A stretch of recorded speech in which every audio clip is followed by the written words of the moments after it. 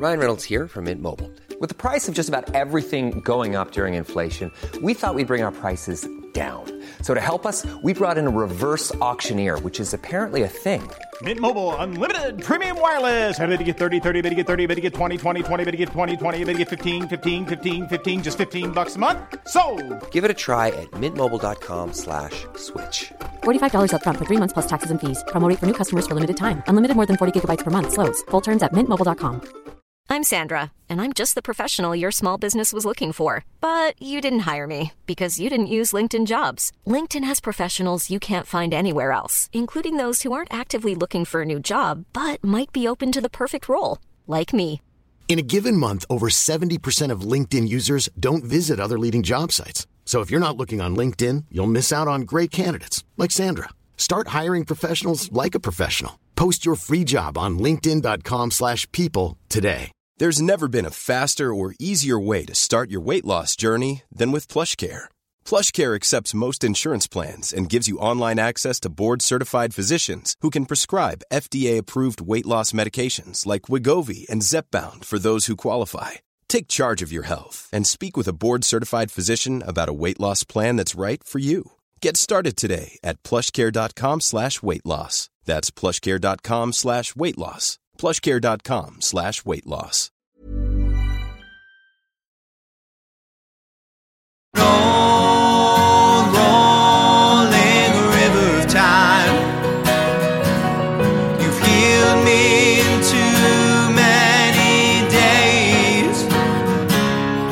No regrets, no confusion, there'll be no pollution. I'm so thankful I've decided to change my ways. Welcome back to the Leaving Eden podcast. My name is Gavriel Hakohen.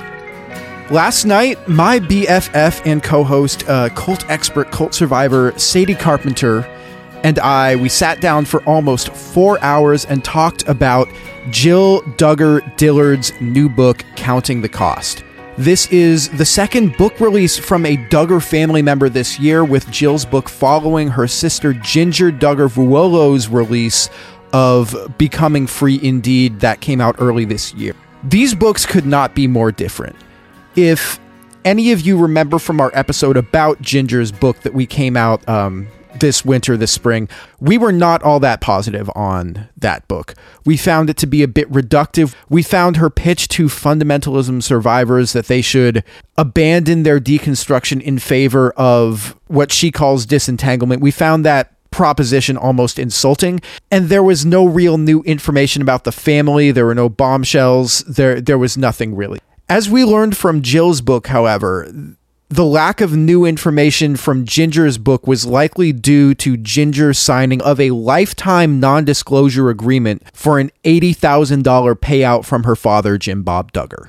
Jill, however, did not sign a non-disclosure agreement, and as a result, Counting the Cost, we get it all. The good, the bad, and the ugly. Counting the Cost is a book about Jill's changing relationship with her father and his exploitation of his own family, his young daughters especially, in exchange for money, for power, and for status within Bill Gothard's cult, the Institute for Basic Life Principles. There were passages of Counting the Cost that were deeply painful to hear. There were passages in which Jill told a different story than we had been previously inclined to believe. I listened to the audiobook on a red eye from Portland to Newark, and I could not stop. I had to keep asking the flight attendants for coffee. I stayed up for 2 days straight listening and taking notes on this book, and I hope that you guys like what we've got to say about it. But before we get into that, the Leaving Eden podcast is the podcast that is mostly about my BFF and co-host Sadie Carpenter's life in and escape from the independent fundamental Baptist cult. We talk about this cult, we talk about other cults, we talk about religion, we talk about fundamentalism. We have episodes relating to the Duggars, the IBLP, and Bill Gothard. If you're a big nerd like us and you want to get into the nitty-gritty details of how fundamentalism works on the ground level, we have episodes about specific passages in scripture that the fundies use to justify their doctrines of things like women wearing long skirts instead of pants, not dancing, never drinking alcohol, they all have a supposed biblical justification. We have episodes about all of those and how they twist and do those Bible verses. So if you want to listen to that, we've got that too. We have episodes about cults like the Branch Davidians in Waco, Texas, Jim Jones in Jonestown. And we have an episode that just came out a couple weeks ago about Brittany Dawn Nelson, the notorious Christian fitness influencer and scammer. And we put weeks of research into that one. We're really proud of that one. So if you like our show, if you're a fan of our show, we hope that you will choose to support our Patreon. We have been working around the clock to bring you this episode. The book came out on September 12th, and we wrapped recording at about 2 a.m. on the 14th to get it out to you guys as quickly as possible. And we wouldn't be able to put this much work into making our show without the incredible Patreon support that we get. And if you want, you can join our Patreon at patreon.com/Leaving Eden Podcast. The Patreon version of our episodes, including today's episode, is extended, uncensored, ad-free, and you get it a couple days early. So if you want to hear the extended version of today's episode and our extended analysis of Counting the Cost by Jill Duggar Dillard, then you can find that on patreon.com/Leaving Eden Podcast. We also like to thank everybody who recommends this show to their friends, their family, their coworkers, their enemies. That's the number one way we grow audience, and that's the number one way that we get new listeners, and that's why our podcast is on the path it's on to be a real sustainable effort for us. If you want to join our Facebook group and talk with other fans of the show and other, people in the Fundy Snark community, we have a Facebook group called Eden Exodus. You can go and find it on facebook.com/groups/Eden Exodus. We also have a subreddit, which is reddit.com/r/Eden Exodus. Without further ado, we just have to thank the patrons, and then we'll get into the episode itself. We have 3 I Gave It All tier patrons. Your names are Kathleen Moncrief, Melissa Mosley, and Todd Dale on behalf of his lovely deconstructorina of a wife, Madeline Antrim. Thank you guys so much. We would not be able to make this show without your guys' incredible support, as well as the support of our Faith Promise Missions tier patrons. Your names are Alex P., Ali Allen, Anisha Patel, Autumn of Our Discontent, Brittany, Brooke Tully, Chrissa, Crystal Patterson, Dear Ethan Hansen the Musical, Dora J., Eleanor Donahue, Enchanted Fairy, Esther M., Hannah Ross, Hope Norum, Horton Here's a Shane, Janine Collin, Jen Kaharski, Jessica Tambo, Jonna, Kay Turwee, Kristen Marie, Learned Vixen, Linda Morgan, Lindsay Goss, Lorena Watson, Madeline Antrim, Marlena Stuve, Marcia Millard, Mary Williams, Mary Martin, Megan Arendt, Rob the Methodist, Stephanie Johnson, Steve and Amy, Susie, Tara McNamara, 1010, and Wes the Cowboy. Thank you guys so much, and thank you as well to all of our wonderful patrons and everybody who just supports the show in other ways, like I said before, like recommending it. Thank you guys so much. You guys are fantastic. All right, Sadie, do you want to hit us with that TW? Sure thing. In general, we talk about a lot of potentially triggering topics on this show, including but not limited to suicide and mental health, racism, misogyny, PTSD symptoms, child abuse, mental, physical, and sexual abuse, and spiritual abuse, including guilt, shame, and fear. In most episodes, we'll mention at least a few of these topics, but we do try to avoid any graphic detail unless it's relevant to the story that we're telling. And if we are going to include anything that we feel is graphic or potentially extra triggering, we will give the audience a heads up before we get into it. This episode contains discussion of child sexual assault and child sexual assault materials. We will not be going into, it's been our policy never to go into detail on those things, and doubly so here because Jill has made it very clear in her book that she would not like anyone to go into detail or speculate about the details of her particular assault.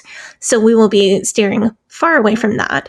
We will also be talking about different things like child labor and guilt, fear, and shame through religion. Of course, we'll be talking about Bill Gothard, although we won't be going into detail on his assaults of teenage girls and young women either. I think that about covers it for this episode. And I will warn you, this book was brutal. This was so tough. There were a couple moments where I had to check out. Where I had to. Also, this should be obligatory, but blanket spoiler warning for everything that happens in this book, counting the cost. If you haven't read it yet and you don't want the bombshell spoiled, it's going to be in there. And I will say, I think when we talked about Ginger's book, it was from the perspective of we read this so you don't have to. I am glad that this is not that. With talking about Jill's book, it's we read this, but I think you should also. In Ginger's book, it was mostly about her religious journey, and she didn't really have that much new drama or new information to spill. Like, even about her brother Josh, she didn't really have that much negative stuff to say, except for the sort of like, oh, if you read between the lines, there's maybe the implication of this thing that she's saying here, that there's a possibility that he isn't saved, which in fundy terms, saying that somebody isn't saved, that's a big deal. But to the rest of us, like, yeah, like that, sure, we get it. Like, he's in jail for child sexual abuse materials possession. Like, but even like the IBLP kind of got off easy in that book. Like, she refrained from calling them a cult. And I personally believe that that might have something to do with the NDA that she may or may not have signed towards the end of Jill's book, that Jill reveals that Jill never signed, but was offered to all of the Duggar children in exchange for $80,000. And that might be responsible for her maybe not wanting to disparage the group that Jim Bob is working on behalf of. I don't even know. Do you want to kind of start just going through the book, because there is a lot. Yeah, why don't we start with like a general overview? Okay. Does that sound good? Sure. Yeah, you go ahead. Oh, okay, I'll go first. Okay. I can tell the immense love that she feels for her parents, despite all of the extreme rules. She doesn't describe being emotionally neglected as a child. She doesn't describe... The fear that she describes is the fear that if she steps outside from under her parents' protection, that she won't have that level of protection, which is in line with what we've heard from ex-IBLP people who have written into us. But she doesn't describe parents who are absent or parents who are neglectful. She describes... Yeah, she describes true desire that her parents would love her the same way that she loves them. And the real hurt in this book is that her parents' love for her was conditional. Their love was metered out systematically and mathematically to ensure maximum obedience. No matter what she did, she could never be good enough. And no matter what other siblings, namely Josh, did, they could never do anything wrong. The evidence of this, I think we all saw in the excerpt that came out of the book that came out before it was released, in which Jill is having a mediated discussion. Jill and Derek are having a mediated discussion with Jim Bob and Michelle, and this is late in the book. And Jill says to Jim Bob is shaming her and guilting her for wearing pants and having a nose ring. And Jill's response to this is basically, I just want you to love me, and you treat me worse than my pedophile brother. And that was the quote that got blown up. But I think that quote really strikes to the heart of the story that Jill is telling in this book. The reason that this book was so hard for me to read was that it was very different from Ginger's narrative that she put in her book, Becoming Free Indeed, which we reviewed at the very beginning of this year, if I'm not mistaken. Ginger's whole narrative was, I always had questions and I always knew that there was something not quite right about the IBLP and fundamentalist things that I was being taught. I always had these questions and doubts, and thank goodness Jeremy came along to educate me on true Christianity. And Jill's narrative is incredibly different. Jill's narrative is, I was the good girl. I was the church girl. I did everything to belong. I did everything to follow the rules. All I ever wanted was to be perfect and to do it right. I was bought in and sold out.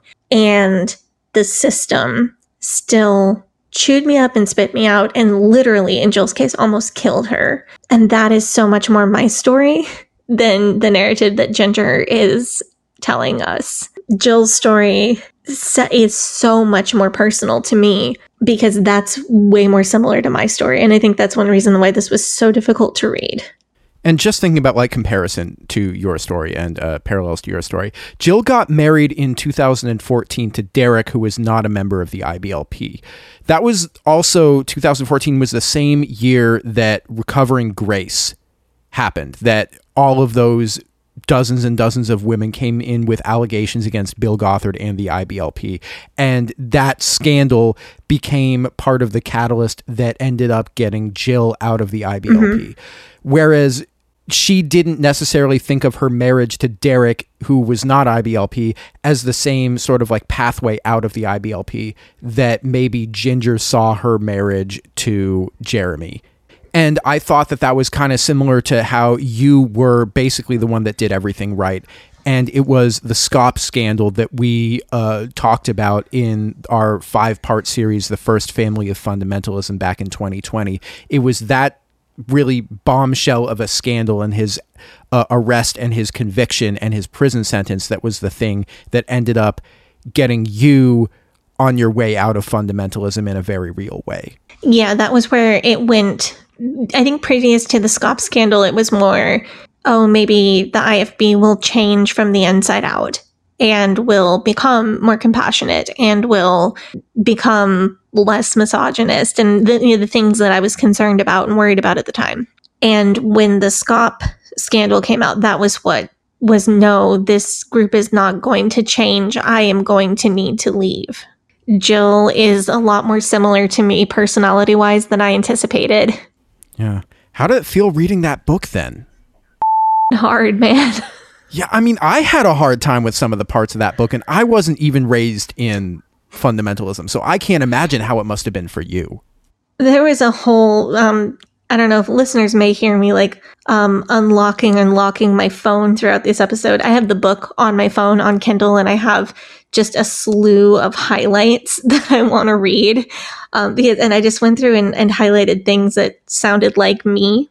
One of them, and this is from the very end of the book, and I'm sure we'll come back around to it, but one of them, the things that she said was, I had always struggled in that area. I grew up believing subconsciously that whenever there was any bad feeling, it was up to me to do what I could to fix it. And that just hit me like a ton of bricks. And that is a sentiment that we've heard countless times from listeners, like especially femme people, listeners who have sent messages to the show. Yeah, especially those of us who were oldest or older children in a large family. Yeah. So let's get into the narrative of this book. I thought that it was interesting to read this book coming from Jill, especially because she is one of the older members of the family. So she has really clear memories of what their life was like before they were getting TV specials and before they were on TLC and Discovery. But she's describing these days back when her father was a state senator and he was running for U.S. Senate. And she describes going around putting up campaign signs and how Jim Bob believes that God told him that he should run for U.S. Senate and that it's calling to do that. And she describes going around and helping him with his campaign. And honestly, this sounds like she describes it as a very fond memory that she has with her father. Yeah, and I think this is kind of a key to understanding the story that Jill is telling us.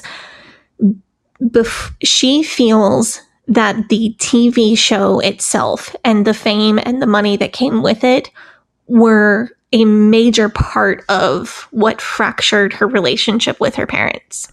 Jill describes going to an IBLP conference in Tennessee when she is a child. She's like 8, 9, 10, 11 years old, sometime around that age. By this time, the Duggar family already has about a dozen kids, or maybe a few more. And on stage at this IBLP conference, Bill Gothard pulls these families who have auditioned to be what he calls model families, and they look perfect. Their kids are well behaved. They're very cookie cutter. And he's saying, this model family is a perfect family. They've done everything by the rules. They've done everything that they were supposed to do. And they are truly living our doctrine that children are a blessing, because that is the number one thing in this group, is that your children are a blessing. That's why they call themselves Quiverful. The Duggars had all these kids, but they were not as clean, they were not as cookie cutter, they were not as well behaved as these model families. But once they started getting TV specials off of being IBL, once they started getting notoriety in the secular world and around the world by basically going on television and espousing these beliefs that children are a blessing, our children are a blessing, our children are a blessing, that was the thing that allowed the Duggars and Jim Bob and Michelle to become the IBLP superstars that they turned into. And because they were famous and because they were making all of this money off of saying we are IBLP, this is how we live, the IBLP, Bill Gothard basically said, well, it's okay that your children aren't as perfect. Maybe they're a little bit more rowdy than all of these other model families. You can still be a model family. You can still be the one that we hoist up and that we show off, because you guys are the ones who are showing to the world, and you guys are the ones who are famous and successful off of this. Yeah. Jill barely references this in her book, but I think one thing a lot of snarkers would be familiar with is the concept of Duggar time. A lot of us have read stories from wait staff at restaurants who have waited on the Duggar family, or other people in service industry who have interacted with them and will tell us that they are just always late. The whole family stays up super late at night and sleeps in the morning, because that's just the only way they can get by with that many children. And they're always at least 20 minutes late to anything that they go to. And this is the kind of thing that would have disqualified them from being a model family for the IBLP had they not gotten reality TV fame and fortune. Jim Bob's identity is so heavily tied in with him being this godly patriarch who espouses these IBLP teachings and has been rewarded for it. And he has families coming up to him asking him, how do I be just like you? How do I make my family just like yours? And the reason why he can do that is because he has this TV show and he is using his family to make content that is promoting the IBLP lifestyle to outsiders and to the secular world, not just the Christian world, the secular world as well. And if he loses that level of control over his family, he loses his status, he loses his power, he loses his influence over everything. Mm-hmm. It's really interesting, and Jill does not analyze this, which I don't blame her for. I wouldn't want to psychoanalyze my family that way either. But she hints consistently throughout the book that this is a story about Jim Bob's corruption, gradual corruption over time. Because she talks about her parents in ways that we didn't really expect. One thing that really stood out to me very early in the book is Jill talks about how good of a mother Michelle was. And there's this idea in the snark community from things that comes directly from things that we've heard from the Duggar family. So it's not unfounded, that Michelle really only mothered children for about 6 months. And then when they were no longer nursing, she would pass them off to the next girl who was due to get a buddy under the buddy system. And then that child would be expected to feed, clothe, bathe that baby and raise it the rest of the way. And that's not, this book doesn't completely destroy that idea.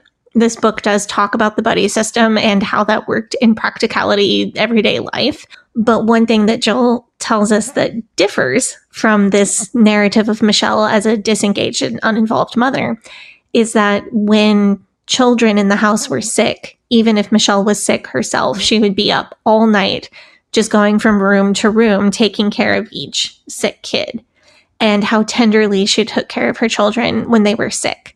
And I think because we recognize the buddy system as inappropriate as parentification, which is a form of abuse, it's easy for us to assume that that abuse of parentification was still going on. Even if a girl in the buddy system were sick, she would still be caring for her younger siblings who were her buddies. And Jill says that's not true. Michelle was a loving and involved mother, and especially was very tender with her children when they were sick. I did find Jill's portrayal of her mother very interesting. I think that in the snarker verse, we tend to be a bit hard on Michelle for various reasons. I think she gets what she deserves. That's fair. Michelle is almost always portrayed, not in Jill's book, but in the snarker as somebody who is very meek, somebody who doesn't speak out very much or doesn't. Yeah, and again, we're not faulting snarkers for thinking that, because that is what Michelle shows us. It is what she shows us. But there's this one section in the book. This is after, when basically the family is in crisis mode because the In Touch has published the police reports and the story about Josh's molestation of his sisters. And the entire family is in crisis, and they are in this campground in Oklahoma, and they are kind of hunkered down all together and trying to figure out what to do next. Josh says sort of almost like a flippant comment about this story leaking. It was basically like, not this again. I thought we already dealt with this, was kind of the nature of the comment that he made. Sort of like, I thought this was in the past. This again, like, this is stupid. Michelle responds to Josh and says, and this is the quote here, "It's not your fault that this was released, but you need to know that you were behind all this. Stop being so arrogant." Yeah, sorry, I'm looking something up. Yeah, that is something that really stood out to a couple people that I've talked to. That in that moment, Michelle was very ready to jump in and, no, I don't think so. This is your fault. There are a couple different moments in this book. There are a lot of descriptions of Michelle behaving in a very predictable Michelle Duggar way. There is a whole section where she talks about dancing and how the Duggar children were allowed to jump for joy but never dance. And Michelle would get on to them if she saw any butts shaking while the children were jumping for joy.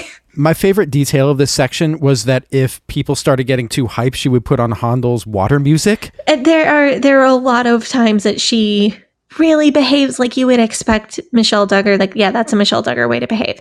But there are two places that stuck out to me. So the first one is when Michelle comes down hard on Josh in that camp in Oklahoma, saying, "Stop being arrogant. You did this." And then there's another one that I'm sure we'll talk about towards the end of the episode, where Michelle shows up at Jill and Derek's house in the middle of the night to bring them some paperwork that they have been trying to get Jim Bob to give them for years. And he kept running them around, refused to give it to them, causing them all kind of trouble. And Michelle mysteriously and without warning shows up there at their house at like 12:15 in the morning to deliver it to them. I think that this was because we're going to talk about this later, but I think that this is another example of whenever things get contentious or whenever things get difficult, it falls to the responsibility of women and femme people to smooth things over and make sure everything's happy and try to like appease people and get rid of any conflict. The dancing thing, because they attended a Baptist church and they went to a Christmas celebration in which there was dancing, and it was like shocking to them to watch. And this ended up being the catalyst for Jim Bob taking his family out of that church and starting his own home church with only other IBLP families. So it's him taking control again, but also it's just another example of the restrictiveness of the rules. Yeah. But Jill also says that she did not as a child find the rules of her household to be a burden. She described them more as comforting. Like, and that makes so much sense to me with like my personality type. As a child, I thrived under the IFB rules. because I knew that it was clear expectations, clear rules, and skirts have to be this many inches below your knee. Great. I can measure. I can do that. And I think certain personality types that can, like, having those clear expectations can really feel comforting before you grow up and realize how restrictive that is to you as a kid.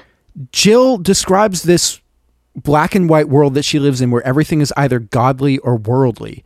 And if you want to be godly, it's good to have that XYZ set of rules that you have to follow because you know when you're in bounds. Yes. And I think it can turn into adults who have an overdependence on rules or checklists. Like, I am the kind of person, I make a checklist every day and I put on my checklist, like, take my allergy medicine and wash my face and put on sunscreen and get dressed and get the baby up and feed the baby breakfast. And all of those things are things that I would do whether they were on a checklist or not. But I find as an adult, I need the sense of accomplishment of I got the checklist, and I need a completed checklist to make me feel like I got everything done, like to deal with my anxiety. And I think that may be a function of being raised in fundamentalism. I think it is so important that you pointed out that Jill is a person who did well under the legalism and who was almost happy to have it and happy to live under that system. And we see this a lot with people that we talk to, is that the legalism works and the legalism works and the legalism works until it doesn't. And for somebody like Jill, that's sort of like, because it works for her, she doesn't see that it is a system that is also used to oppress people, and that the laws can be used to oppress her whether or not she thinks that she's following the rules or not. And the fact that she buys in and the fact that she believes it doesn't actually protect her from being punished by that system, and that she follows all of the rules and yet she still gets treated like she's a criminal. Therefore, the rules are just a tool of whoever is in charge of interpreting those rules to keep people under their control. And I want to bring up an example of this that I'm sure that we're going to talk about multiple times in this discussion. There is a man who is visiting the Duggars' house after the Duggars have a TV show. And Jim Bob is trying to get this man to come on the TV show. And this man's basically, he doesn't really want to.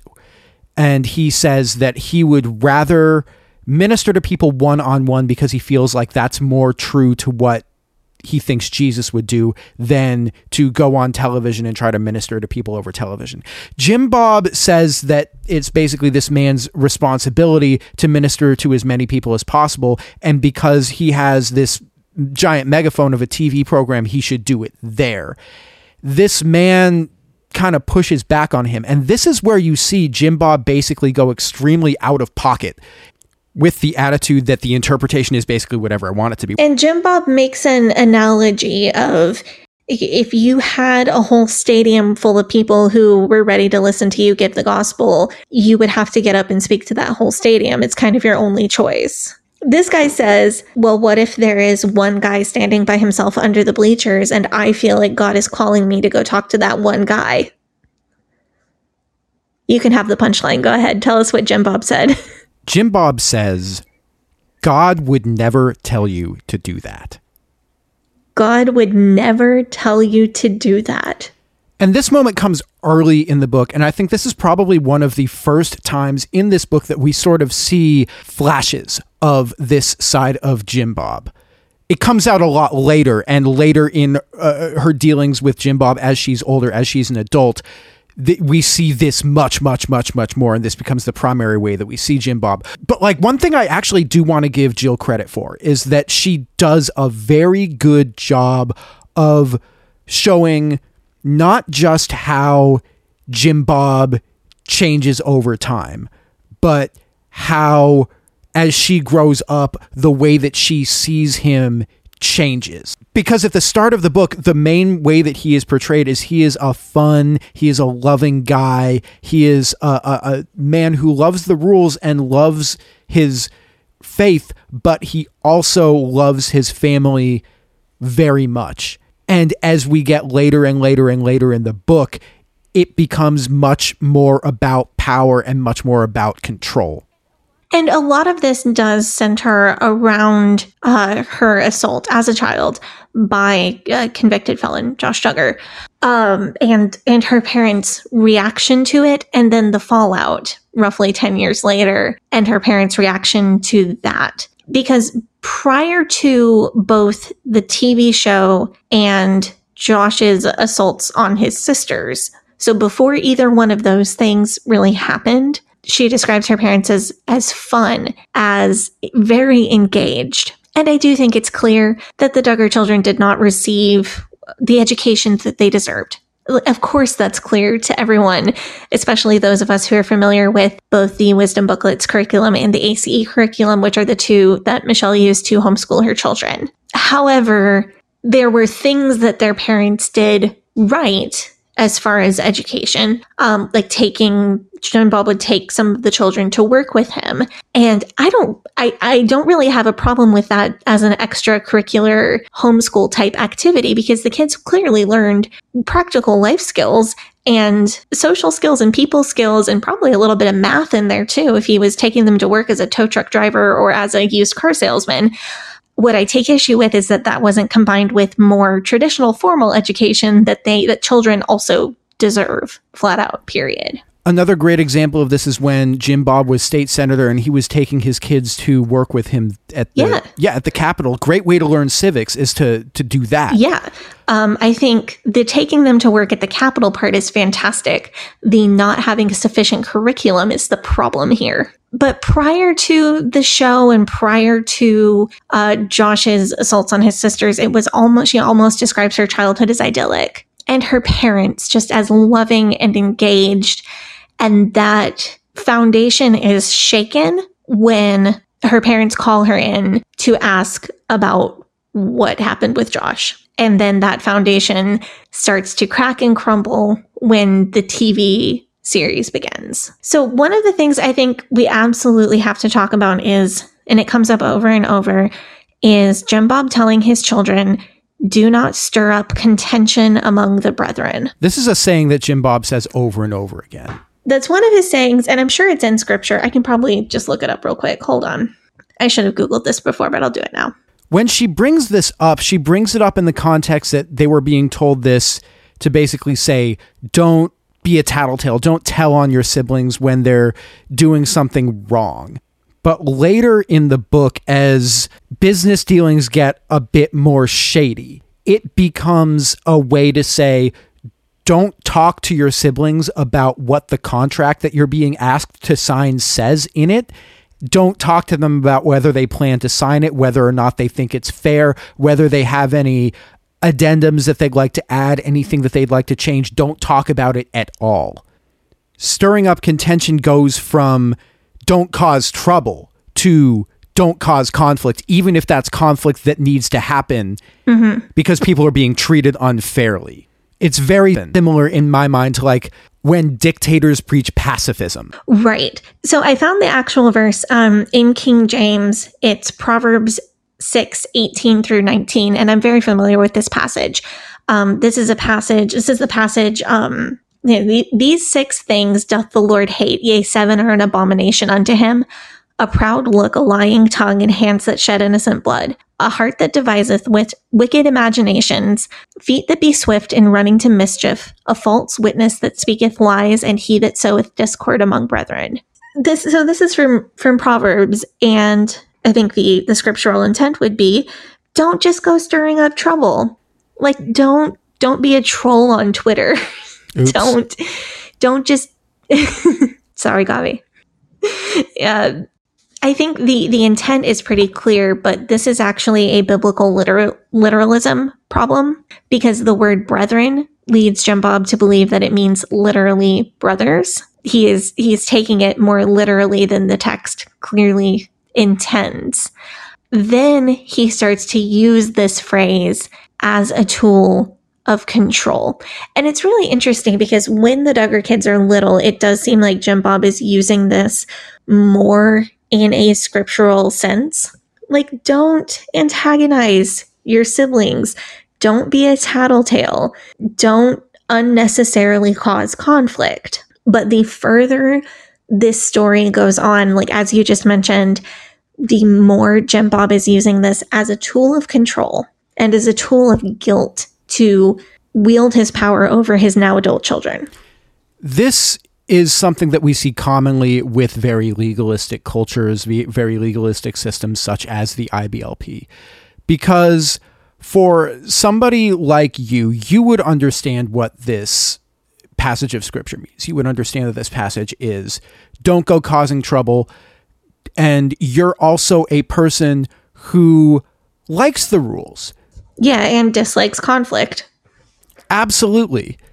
And so if you see the rules as a place of refuge, if you have your checklist to say, okay, I'm not doing XYZ thing, I'm perfectly fine, I have nothing to worry about.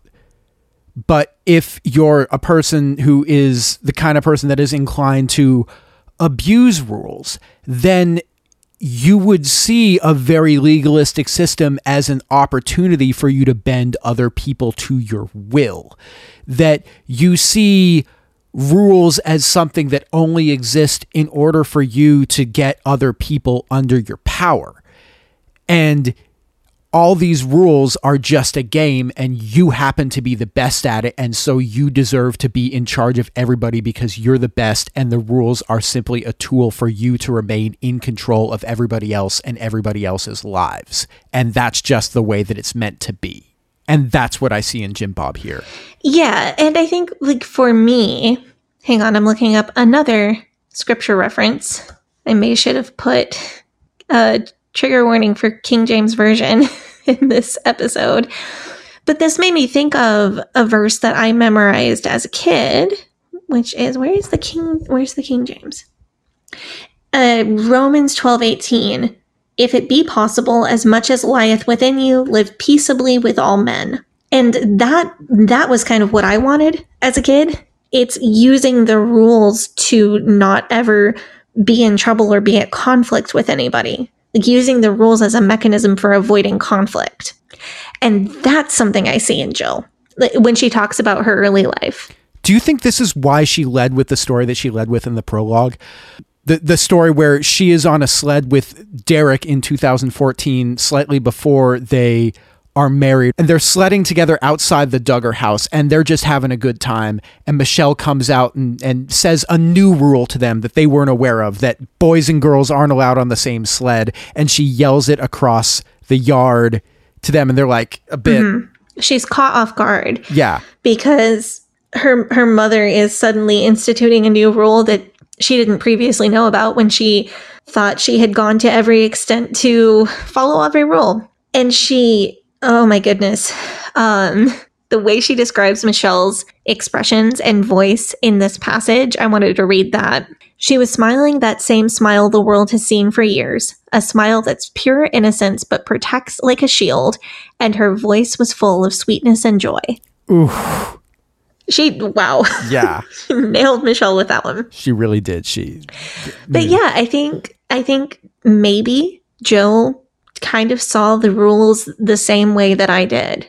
It's a way to avoid conflict and a way to feel assured about yourself. And something I want to get into talking about when the TV crews started to show up, because this is when Jill starts to express her childhood and teenage anxiety. And her anxiety is a major theme throughout the rest of this book. The documentaries started happening. I think the first one, Jill was 12. And something that caught my interest was TLC took them to the grocery store and asked them to do a grocery shop, but TLC was going to pay for all the groceries. So it was a very atypical shopping experience for them because they were buying all of this food that they wouldn't ordinarily be able to afford. That was interesting, because the way it's portrayed in those early TV specials is this is how we feed our family. And of course, now we know that's not accurate. And yes, I know that reality TV isn't real, but it's always interesting to find out about one of the ways that reality TV isn't real. This was really, this kind of hurt to find, not because like I'm disappointed to find out that reality TV isn't real, because I know reality TV isn't real.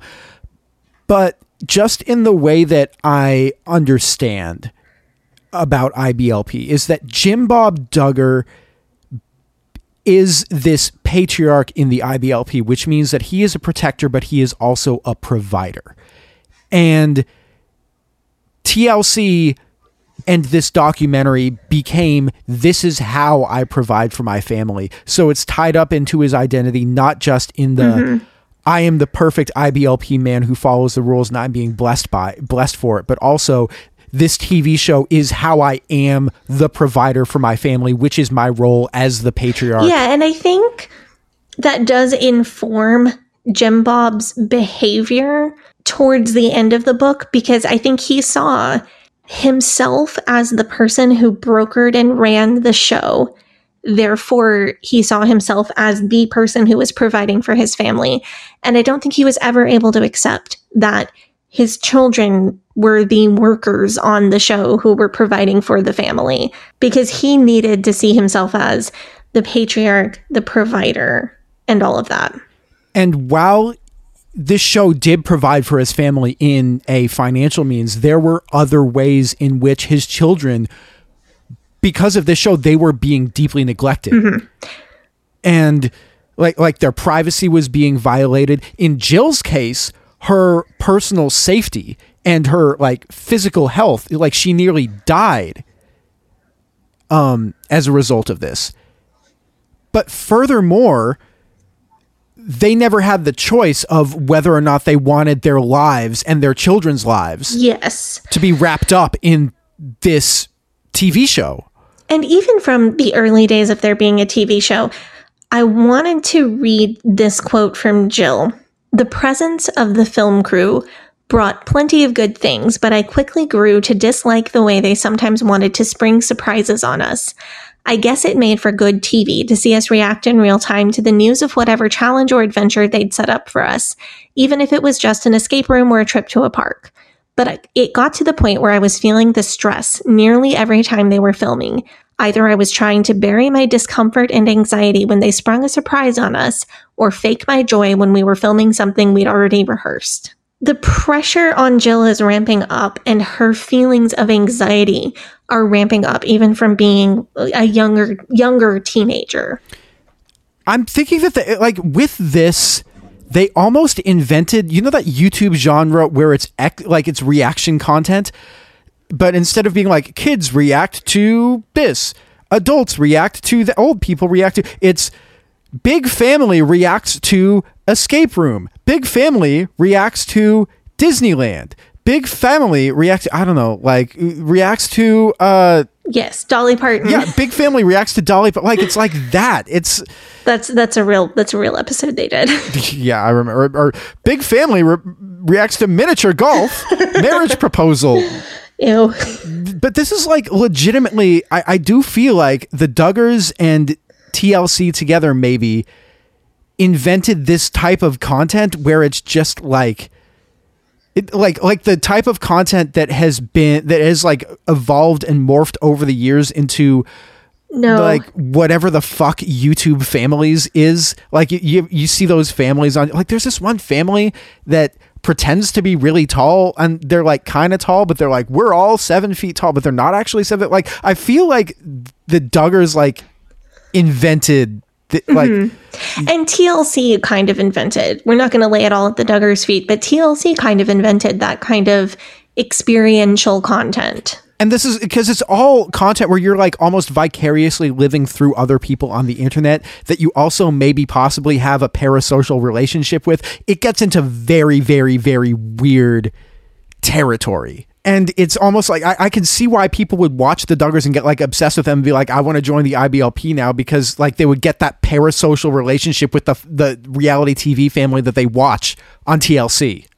And I want to move on and talk about something that's kind of related to this. And it's the fact that they had to rehearse their big family moments, courtship proposals, marriage proposals. They had to rehearse that for television before they could do it in real life. Yeah, later on, it also comes out that she had to tell the television producers that she was pregnant before she could tell her family so that they could get the family reaction on video. And that hurt. That did hurt to read. That was... yeah, like, so there's this... like in the reaction content YouTuber comparison, have you seen these videos that people will do where it's like a man will make a video where he'll be like, I tell my wife that she's pregnant? Yes.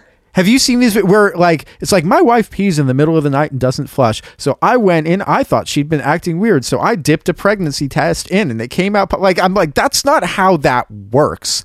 But they'll make these videos that are like impossible, but they'll get millions and millions and millions of views from people who are just like, oh, that's like, they want to see that, they want to see that emotion because that's like an emotion that they want to feel. It gets into very weird, like vicarious parasocial relationship. It's like the TLC and like the Duggars, they're like the originators of this. So I want to talk a little bit more about the pressures of the TV show, because we're going to need to take up the offering here in a minute. And I want to make sure that we set ourselves up for all of the things that unfold in the second half when it really gets wild. Jill already talked about the pressure of just having the TV show to begin with. But then as we all know, there was a letter about Josh's abuse of his sisters and another young girl that was forgotten in a book. And that letter that was found was written by Kaylee Holt, right? Kaylee Holt, I believe, is who it was. Jill doesn't say Kaylee Holt's name. She just says that it was a woman who Josh had been engaged to and that the engagement fell apart, that she broke it off. But we know from outside of that it was Kaylee Holt. You saw her parents in the Shiny Happy People documentary. Jim Holt, her father, was the one who was talking about how attractive he found his future wife when she was 14 years old and he was like 19. Yeah, and Jill actually does that a lot. There, she'll say, a sibling of mine said, or something like that. There's another thing we're going to talk about later where she references the father of someone who was engaged at the time to one of my siblings. It's interesting that she does that when a lot of those people we can easily identify. And I haven't quite picked apart why she made the choices she did. Oh, I think I know why. Why?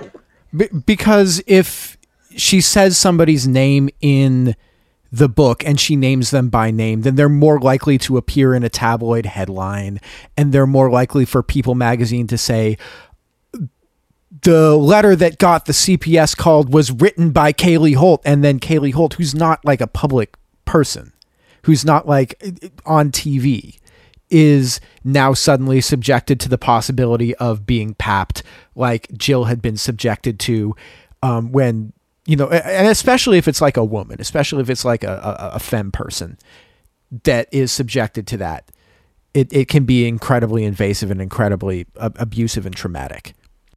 True. And she is going to talk about how she was re-traumatized when In Touch leaked all of the documents related to this CPS investigation. The book was loaned to somebody else, and then that person made a report, and then that report made its way to Oprah right before the Duggar family was supposed to be on Oprah, and that this ended up creating a CPS DHS investigation.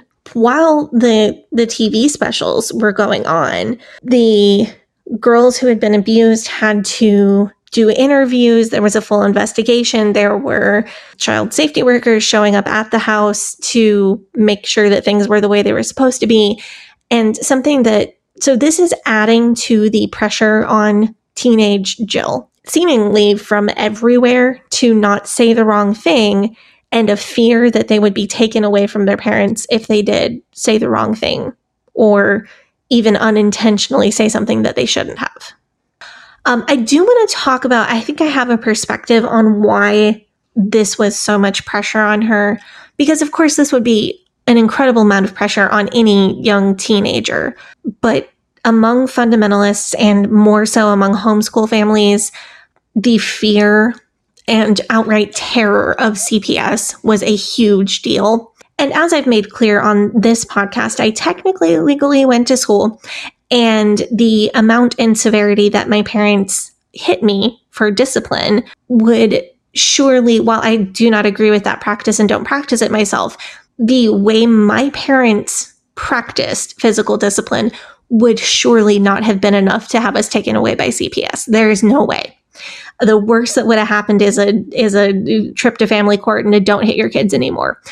But my parents had been indoctrinated by groups like the HSLDA and David Gibbs to believe that their children could be taken away over this. So I was drilled and trained to never tell anyone, especially a doctor who would be a mandatory reporter, that we were ever spanked. And I believed as a child that one wrong word to the wrong person would have our family split up. And I was hearing these horror stories about, if you ever tell anybody that we spank you at all, you're going to be put in a foster home and they're going to make you wear pants and go to public school and listen to rock music, and horrible things are going to happen. I mean, you laugh because it's ridiculous, but that's terrifying. That's terrifying. It is. This is terrifying for any child who has potentially been a victim of any kind of abuse. But I want to clarify just how big that fear was for our family, because I think Jill deserves, like she is expressing in her book, the amount of pressure that this was. Oh, I'm crying. The amount of pressure that this was on her as a child. And your family wasn't even doing any of this, like Michael and Debbie Pearl, to train up a child that... No, my parents were disgusted by that. And they did not... We were spanked, and I don't agree with that, but we were not beaten or anything like that you hear in these much more dangerous stories. But even from what I experienced, I have a lifelong fear of doctors and of CPS, but that is the depth of fear that is instilled into fundamentalist and homeschooling families about doctors and CPS. So Jill is expressing to us that this was terrifying and that it was a lot of pressure. So I wanted to add my own voice to hers to validate that part of her story, because it does line up with my personal experience. The pressure on her is really mounting. She's starting to talk about anxiety. And I think if we go take up the offering, we can come back and talk about her courtship with Derek and then her adult relationship with her parents. Yeah, sounds good. All the spicy stuff is coming in part 2, so stay tuned for that. There's never been a faster or easier way to start your weight loss journey than with PlushCare. PlushCare accepts most insurance plans and gives you online access to board-certified physicians who can prescribe FDA-approved weight loss medications like Wegovy and Zepbound for those who qualify. Take charge of your health and speak with a board-certified physician about a weight loss plan that's right for you. Get started today at plushcare.com/weight-loss. That's plushcare.com/weight-loss. plushcare.com/weight-loss. Everyone knows therapy is great for solving problems, but getting therapy has its own problems too, like finding the right therapist, fitting into their schedule, and of course, the cost. Well, BetterHelp can solve those problems. It's totally online and built around your schedule. It's surprisingly affordable too. Connect with a credentialed therapist by phone, video, or online chat, all from the comfort of your home. Visit BetterHelp.com to learn more and save 10% on your first month. That's BetterHelp, H-E-L-P.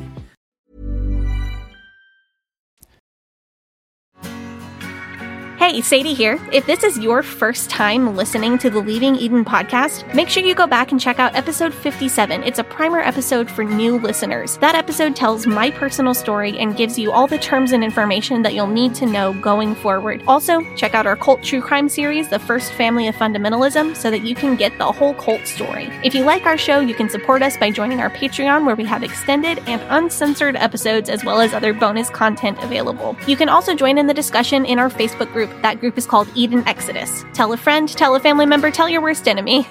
The Leaving Eden podcast is a fully independent podcast, and we really appreciate your support. Now, back to the show. Hello, listeners. My name is Casey, host of the Cult Vault podcast. a long-format interview-based show that focuses on cults, high-demand groups, captive organizations, and more. Each week, I interview a different cult survivor who brings a story of coercion and exploitation along with their own fight for freedom. With nearly 200 survivor interviews from all over the world, you can also find deep dives into infamous cults, interviews with leading experts in the field, and understand more about how cults exist all around us, and none of us are safe. Each month, I feature a different author on the show who has penned a compelling memoir about their cult experiences, which we discuss at length on the show, with copies of their books available to listeners. You will never be short of insightful and moving content here at the Cult Vault Podcast, available on all major platforms. We are back from our break. So in the first half of the episode, we've talked about some of our general kind of overview thoughts about this book. Now, I think it's time to get into the more, I want to say, scandalous, the more salacious details, like the stuff that we've been seeing highlights of. But actually, I want to start by talking about something that maybe wasn't so much said explicitly, but this was kind of the vibe that I got. I sort of got from the way that Jill told it. Jim Bob kind of realized wedding episodes, that courtship announcements, that sort of thing was a big moneymaker, a big viewership driver for the show. And so then it suddenly became imperative for them to make as much of that content as possible and to monetize that content. Speaking of, did you see that Jessa announced a pregnancy like 2 days before this book came out? No, but congratulations to her, Mazel Tov. Yeah, congratulations to her. I think that's a suspiciously carefully timed announcement. Is she still under a contract with Mad Family Inc.? Yeah, she's under a lifetime NDA, I assume. Yikes. In contract. So we're getting ahead of ourselves a little bit. I want to talk. So we're talking about things that happened after 19 Kids and Counting was an established show. And the relationship between Jill and her parents is still pretty good. But there's trouble on the horizon. And this was Jill. Jill was the first one to get married. After Josh. After Pest and Anna. I don't always like people's snarko nicknames, but I do like his. That's pretty accurate. The idea of Jill courting somebody was really exciting to Jim Bob and to the 19 Kids and Counting producers. Jill and Derek had talked over FaceTime, of course, chaperoned FaceTime and Skype and chaperoned text messages and all of that. And Jill and Jim Bob and the 19 Kids and Counting crew had an opportunity to go hang out with Derek in Nepal for 2 weeks and get to know him. Well, when push came to shove, the crew only had the funding to be there for 5 days. And Jill, this is where Jill really stands up for herself, one of the first times. So this is a cool moment to read about, especially from her perspective. She told the crew, you know what? We can film for 5 days, but I and my dad are going to stay the whole 2 weeks because I am not hinging this decision on if I want to potentially spend the rest of my life with this person on 5 days. It's not happening. So she told the crew, I will film a fake goodbye sequence for you on the day that the crew leaves, but we are staying. And she got away with it. The producer let her do it. I think that that's sort of kind of one of the things that I've realized is that throughout this show, the producers really, it seemed like they almost didn't give a as long as they got what they were looking for. Yeah, but that's reality TV. That's just the nature of the game. I don't really see a sinister motive in that. No, I don't really take particular issue with that because I'm sure that the goodbye that they really did have was quite tearful and was quite emotional because she'd never met him in person and she had to go, like, it is quite a proposition to say, I'm going to go to Nepal to see you.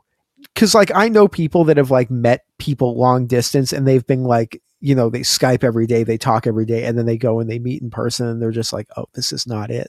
and then they're like with them for like a week, and then when they leave, it's like, well, here's a hug. And on the other hand, I know at least one couple off the top of my head who met that way and are married. I think they've been married for like 13 years. But one thing that I thought was really interesting is Jill is having this negotiation with the producer on how this meeting Derek thing is going to go.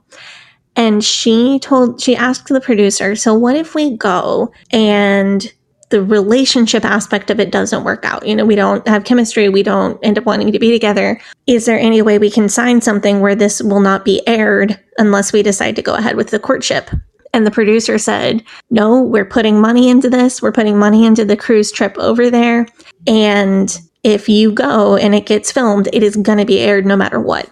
Jill put a lot on the line for Derek to begin with. And fortunately for her, they really did catch feelings for each other. But I thought that's just as interesting on so many different levels, because she won negotiating with the producer in that she got a 2-week trip instead of a 5-day trip.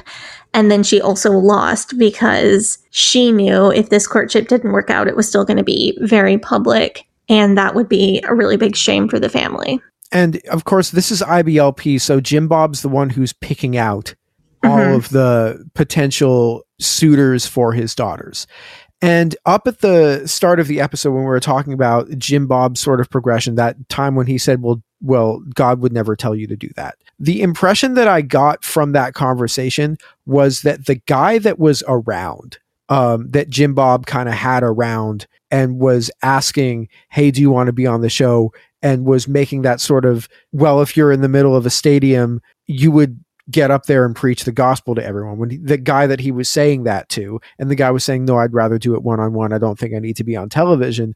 The impression that I got was that Jim Bob was looking at that guy as like, is this guy a potential match for one of my daughters? Ooh, interesting. That's sort of, because she never said it, but it would make sense to me. I don't know exactly what year this was, but it was, it seems to me like Jill's memory on these sorts of things seems to be very clear in her memory for quotes and her memory for who said what to who when, which, and I don't really have any reason to doubt much of the stuff that she's saying in this book.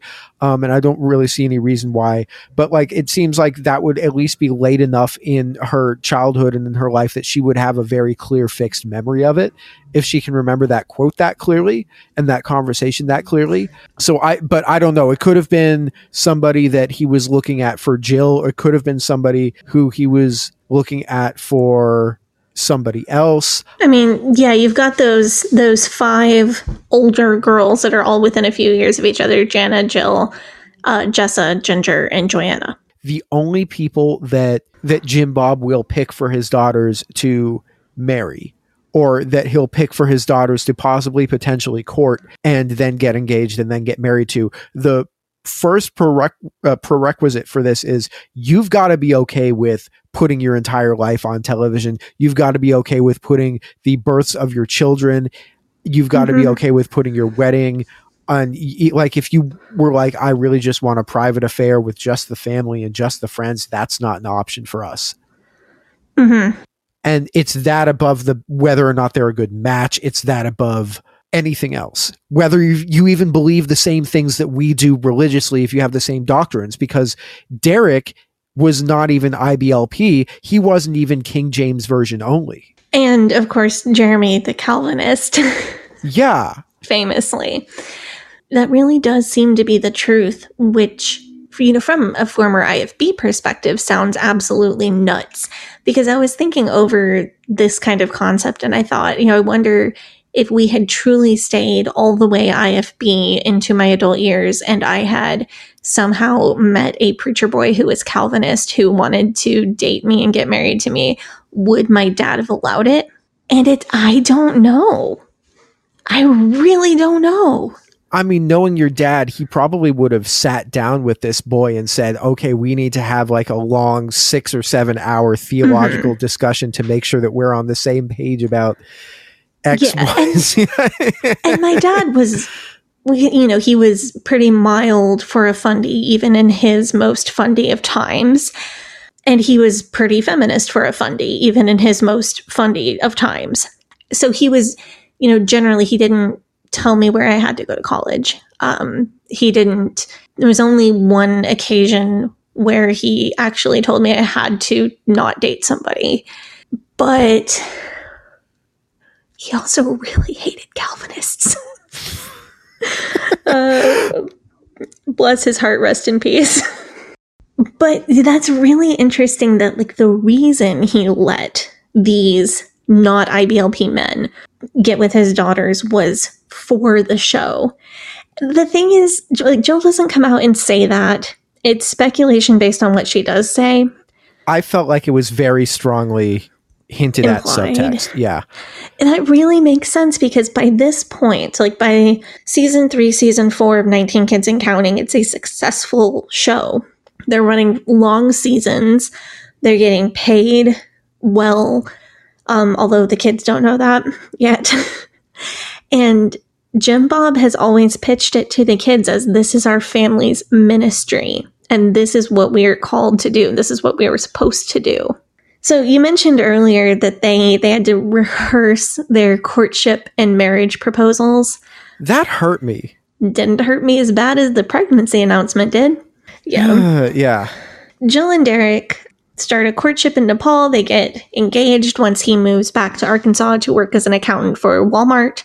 And so around this time, Derek's father had died a couple years earlier when he was a young adult. He was in college at that time, I believe. And they were still young adults at this time. Derek's mother was diagnosed with stage 4 cancer, which sucks. Jill and Derek had this wedding that they were planning, and they had to plan it around the timeline of, is my mother going to live to see this wedding? Mm-hmm. And thankfully she pulled through, and thankfully she actually survived her chemotherapy, even though when she initially went to the doctor and she got diagnosed, the doctor said basically that you're terminal. Mm-hmm. But she pulled through and she survived, which, thank God for that. But this is about the time when the contract stuff comes up. One thing about this book, it really does illuminate what exactly Jill sees in Derek. He is still an unrepentant transphobe and cyberbully of children, and I haven't forgotten that. No matter if I say a nice thing or two about him here, we'll address that probably later. That issue. I'm gonna address it several times because it deserves to be addressed. Derek owes Jazz Jennings an apology. He does not owe the world to change his opinion on what is or isn't a sin, but he absolutely owes Jazz and the trans community an apology for his unnecessary, cruel cyberbullying. But Jill, I think a lot of us can see that as the primary aspect of his personality. And that's not invalid. If you know a person through the internet, what they've said on the internet is incredibly relevant to what you think of them as a person. And a lot of people will say stuff on the internet that they wouldn't say in real life, but that doesn't mean that just because they said it on the internet, it isn't what they think. A lot of times people are more honest on the internet than they are in person. But we can sometimes see that as like the primary thing and wonder, what does Jill see in him? Because we saw those comments as cruel and unnecessary and targeting a child for no reason. I think Jazz was 14 or 15 when all this was going on. Just ridiculous behavior from a grown adult. How old is she now? She's 22, right? She is about 21 or 22. I don't follow her closely, but I have a general idea. I looked this up before the episode. She was born she was born in 2000, so she probably would have been 17 or 18. 16, 17, 18, around that age. Yeah. Still under it. It's still like a child that you're saying to. I think sometimes that cruelty stands out in our mind and we don't see what on earth Jill could possibly see in Derek. But she's talking about him being her rock and being steady, dependable, hardworking. Now, I grew up with a whole gaggle of fundy boys, and I knew a lot of lazy fundy boys. And think of Jim Bob Duggar's sons. How many of them have ever had I don't know, a construction job where they were not their own boss. Well, there was the one boy that Jim Bob said, he took the money I gave and bought a house and then he fixed it up and flipped it. But yeah, but like these boys have all started businesses with money that their dad just gave them. And none of them are, I do not see any of the Duggar boys as particularly hardworking. And I never knew a Fundy boy with a lot of emotional depth or emotional intelligence. And I think this book makes it so clear what Jill actually sees in him. Because even when they got together way back when he was really young, he had all the raw material to be a really great therapy husband. And now he's really developing on that material that he came into the relationship with. And it makes so much more sense, like the way she writes about him, what she sees in him. So let's see. What do we have to say about Jill and Derek's wedding? It had been several years since one of the Duggars had gotten married. And the sense that I sort of got from reading between the lines of this was that weddings and births and pregnancy announcements are the real moneymakers on this show. And it had been several years since there had been a wedding. And the sense that I sort of got was that Jim Bob, it's almost like he goes into the writer's room, is almost how I would say. It's like, what's the plans for this season? Okay, well, we're going to get Jill in a courtship and we're going to get her engaged and we're going to get her married. That's the plot for this season. And he works that out with a producer. Yeah, it is very Truman Show. But so Josh and Anna had 3 children by the time Jill got married, if I'm remembering correctly from the book. And Anna had really struggled with having agency over the footage that was aired of those births, which we're going to circle right back around to in a minute. There was footage that was included that she had specifically asked not to have included, and that footage was cut in reruns of the show, per her wishes. But then it was included in episodes about her future births as flashbacks. So that footage that she did not want to have out there was still being used. And we don't really think of Anna Duggar as one of the people in this family that really exercises a lot of agency over things. That's not really who we see her as. It just seems like if she's saying something about this, then something's really wrong. Anna's births and the subsequent births that Michelle had been the moneymakers for the entire TV show. They had been the ratings drivers, and that's why Jim Bob was so focused on Derek and Jill's wedding.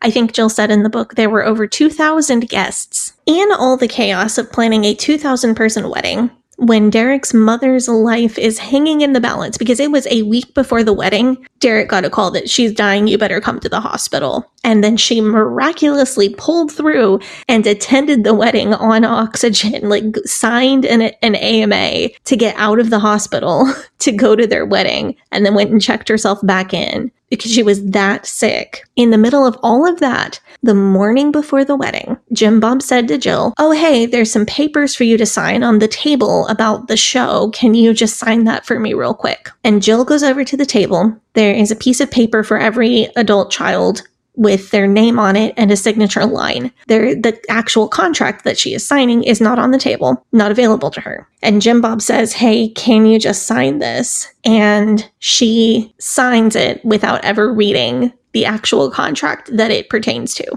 And he said, it's just making sure that we all get paid, or something about this is just determining how we all get paid. Something along those lines. And this is the thing that starts the snowball rolling down the mountain of all of the events of the rest of the book. I mean, it's incredibly predatory behavior from Jim Bob, because what she ended up actually signing was a 5-year contract, or 4.5 to 5-year contract, to basically agree to meet all TV obligations for the next 5 years, to put her births on TV, to put her wedding on TV, and to just basically sacrifice. To be available for all promo material that the show wanted. And this is going to cause some conflict because she does not know that she has signed this contract. So Jim Bob is relying on her obedience to him, even after she is supposedly fully under Derek's authority and not his, to whenever he says jump, she's going to jump. And she doesn't even need to know that she's contractually obligated to jump. Well, shortly after, so it was only a month into Derek and Jill's marriage that she found out that she was pregnant. Mazel tov. And this is when she has to tell the producers before she can tell family members so that they can get the reaction. It was just, okay, well, we need to figure out who we're going to sell the exclusivity rights to the announcement to before you can tell anybody who's in your family, before you can tell these, we need to get all of this contract stuff worked out. And this was heartbreaking because as somebody who has been pregnant, getting to tell somebody is like the coolest thing. So this is, with the pregnancy announcement, is when we see our first recorded pushback from Derek. This is a quote from the book. "This isn't normal. This is insane, Jill. I don't like being a dancing monkey who has to perform at these stupid photo shoots. And I don't like having to bend to the demands of when and how we're going to post our own family announcements." Valid. She clarifies in the book that his tone was not angry towards her, that he was trying to be as reserved as he could, but he was really mad. So he pitched, well, let's just go rogue and put a pregnancy announcement on our Instagram and cheat People magazine out of the story. Which... She's like, you cannot do that. That has my husband written all over it. Yeah, that's something that he would do. That is absolutely like the first place that his mind would go. So I found that cute and funny because that was a very Jonathan thing to say. So there's two people that they're kind of dealing with. So there's Scott is the TV producer. Scott is the guy that Jim Bob and Scott basically make the show together and plan out what's going to be on the show and come up with the ideas for the show. And then there's Chad, and Chad is kind of like the guy that they get involved whenever somebody doesn't want to do exactly what they want them to do. They call in Chad, and Chad basically gets on the email, gets on the phone, and basically berates people into doing what he wants. That's sort of how the structure works. Yeah, and then Scott is the producer of 19 Kids and Counting, who the kids called Uncle Scott, and was more compassionate towards the kids and their needs and wants. For a while. To an extent. But it's just weird to have like a family dynamic where you have to have somebody who's an enforcer to get all of your family members to do what you want them to do. But I guess this is extreme patriarchy. This is extreme IBLP patriarchy. So all of this stuff is sort of foreign to me, and it's entirely authoritarian. I guess maybe I shouldn't be too surprised, but that struck me as something that's just so unhealthy and alien. So Jill is pregnant with her first child. She's starting to think about labor and delivery, and she knows that her mother's births have been on TV and Anna's births have been on TV, and she honestly does not want to give birth on TV, which is incredibly valid. Just so valid. And what she says to the producer, and I think a lot of people who have given birth can identify, is I have done all this midwife training and I know too well all the things that can go wrong, and I'm already going to be in my head. And if I'm tense because there's a camera crew in the room, I'm never going to be able to actually give birth. That's a really great explanation of why a person would not want their birth to be on TV beyond modesty, or that's a private moment, or that's just for me, or any other number of completely valid reasons. Also, it's this modesty culture where it's you have to have ankle-length denim skirt. You cannot wear pants. You cannot show your shoulders. You cannot wear your hair a certain way. You cannot get a nose ring. You cannot get a tattoo. You cannot do any of these things that are deemed immodest. And they're telling you, don't shake your butt because you don't want people to even think about the fact that you have a butt. Yeah. Are they going to you're putting a room full of like camera people and people who I guess they know the people because they filmed with them before, but still that's people in the room with you when you're at your most vulnerable. Terrifying to me.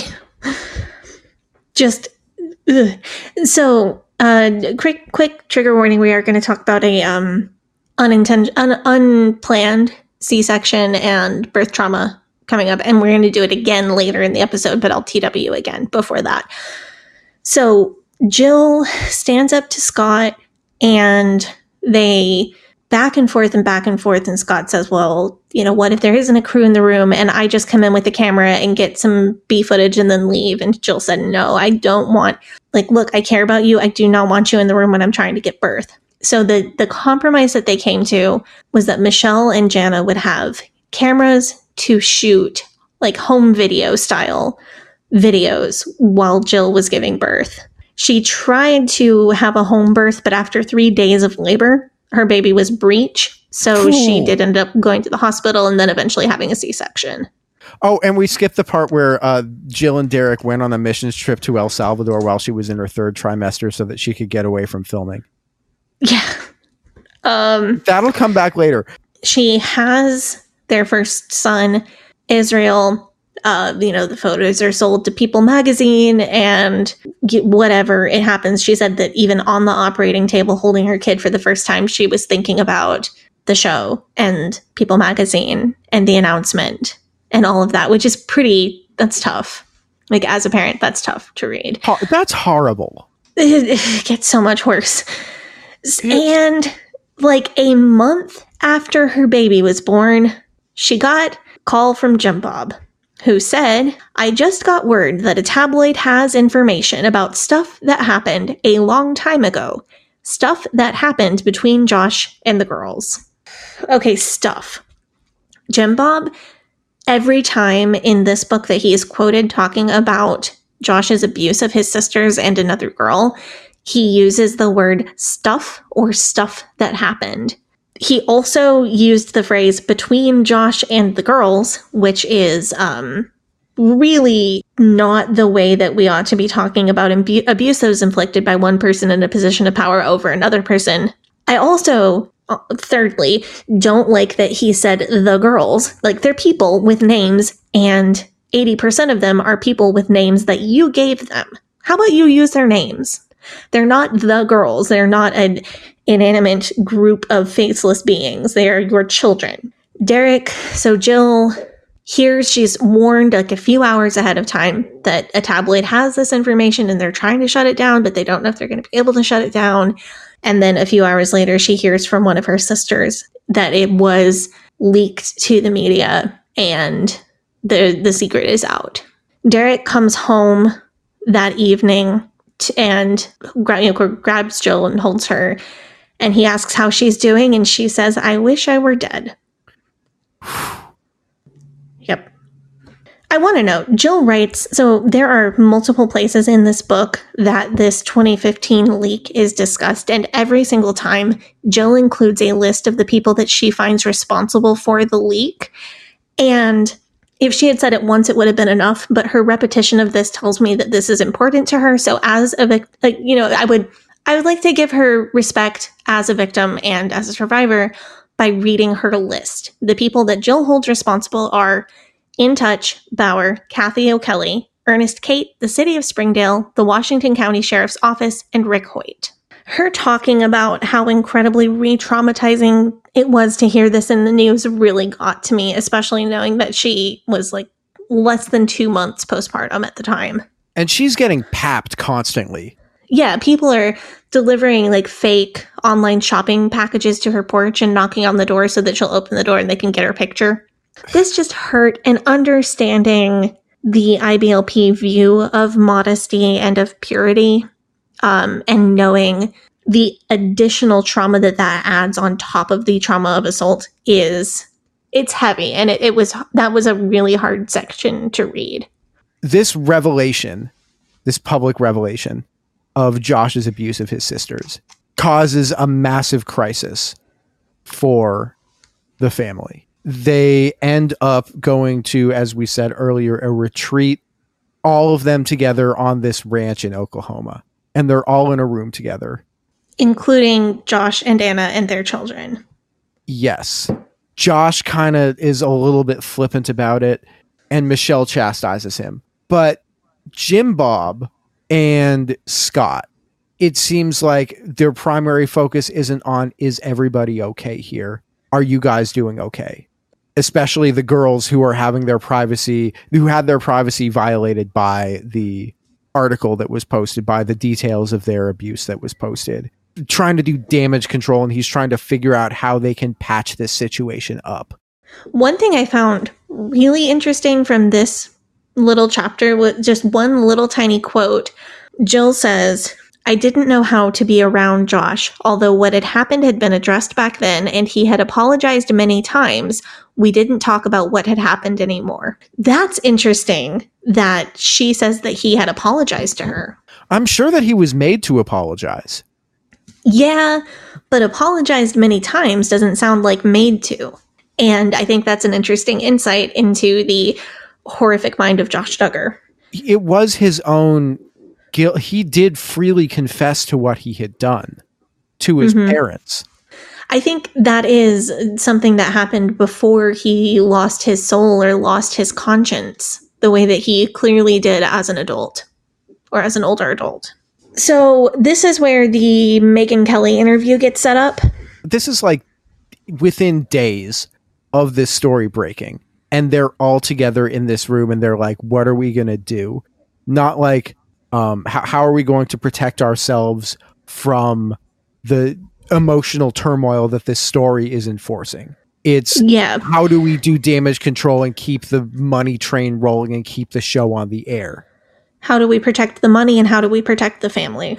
Do you ever watch The Sopranos or like a mafia shows, like, or do you ever watch like Succession or something like that? Or yeah, I've seen Succession, parts of it. When there's like a crisis or like a criminal indictment hanging around or something like that, everyone just kind of comes together in one room and they're just like, what do we do about this? It's how do we circle the wagons and protect the business or the family?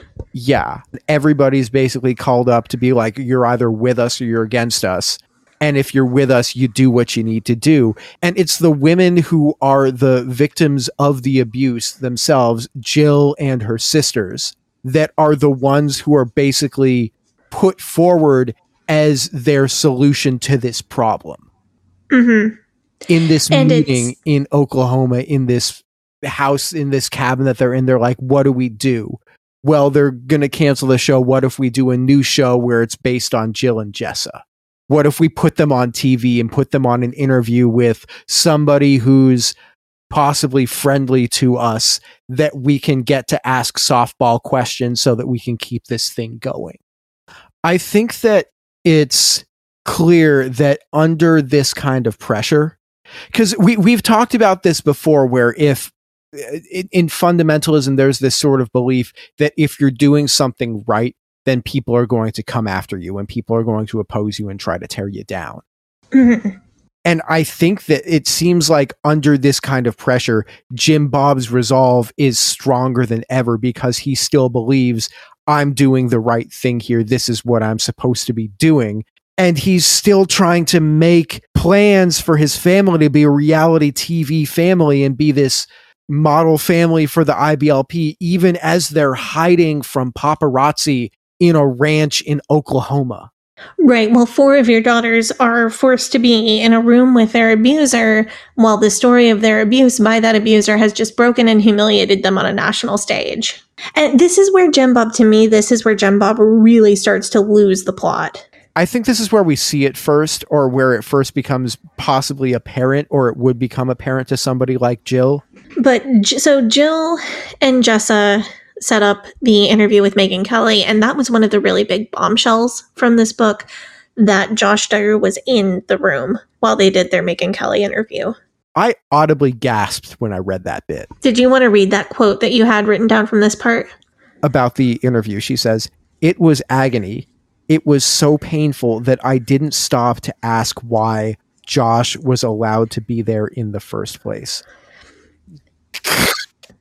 There are a lot of times that, specifically referencing this abuse and the fallout from it years and years and years later, she uses words like agony or torture. I don't doubt her. No, this is yeah.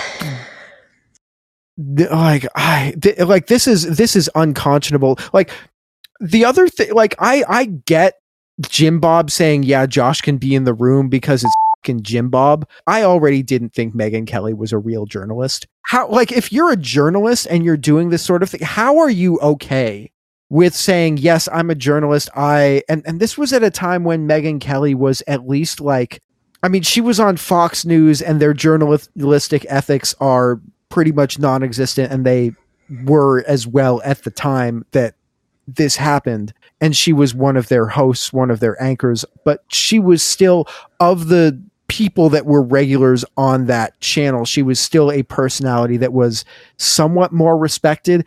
How do you agree to just do this as basically a PR favor to somebody like Jim Bob, to somebody who is doing this specifically to protect an abuser?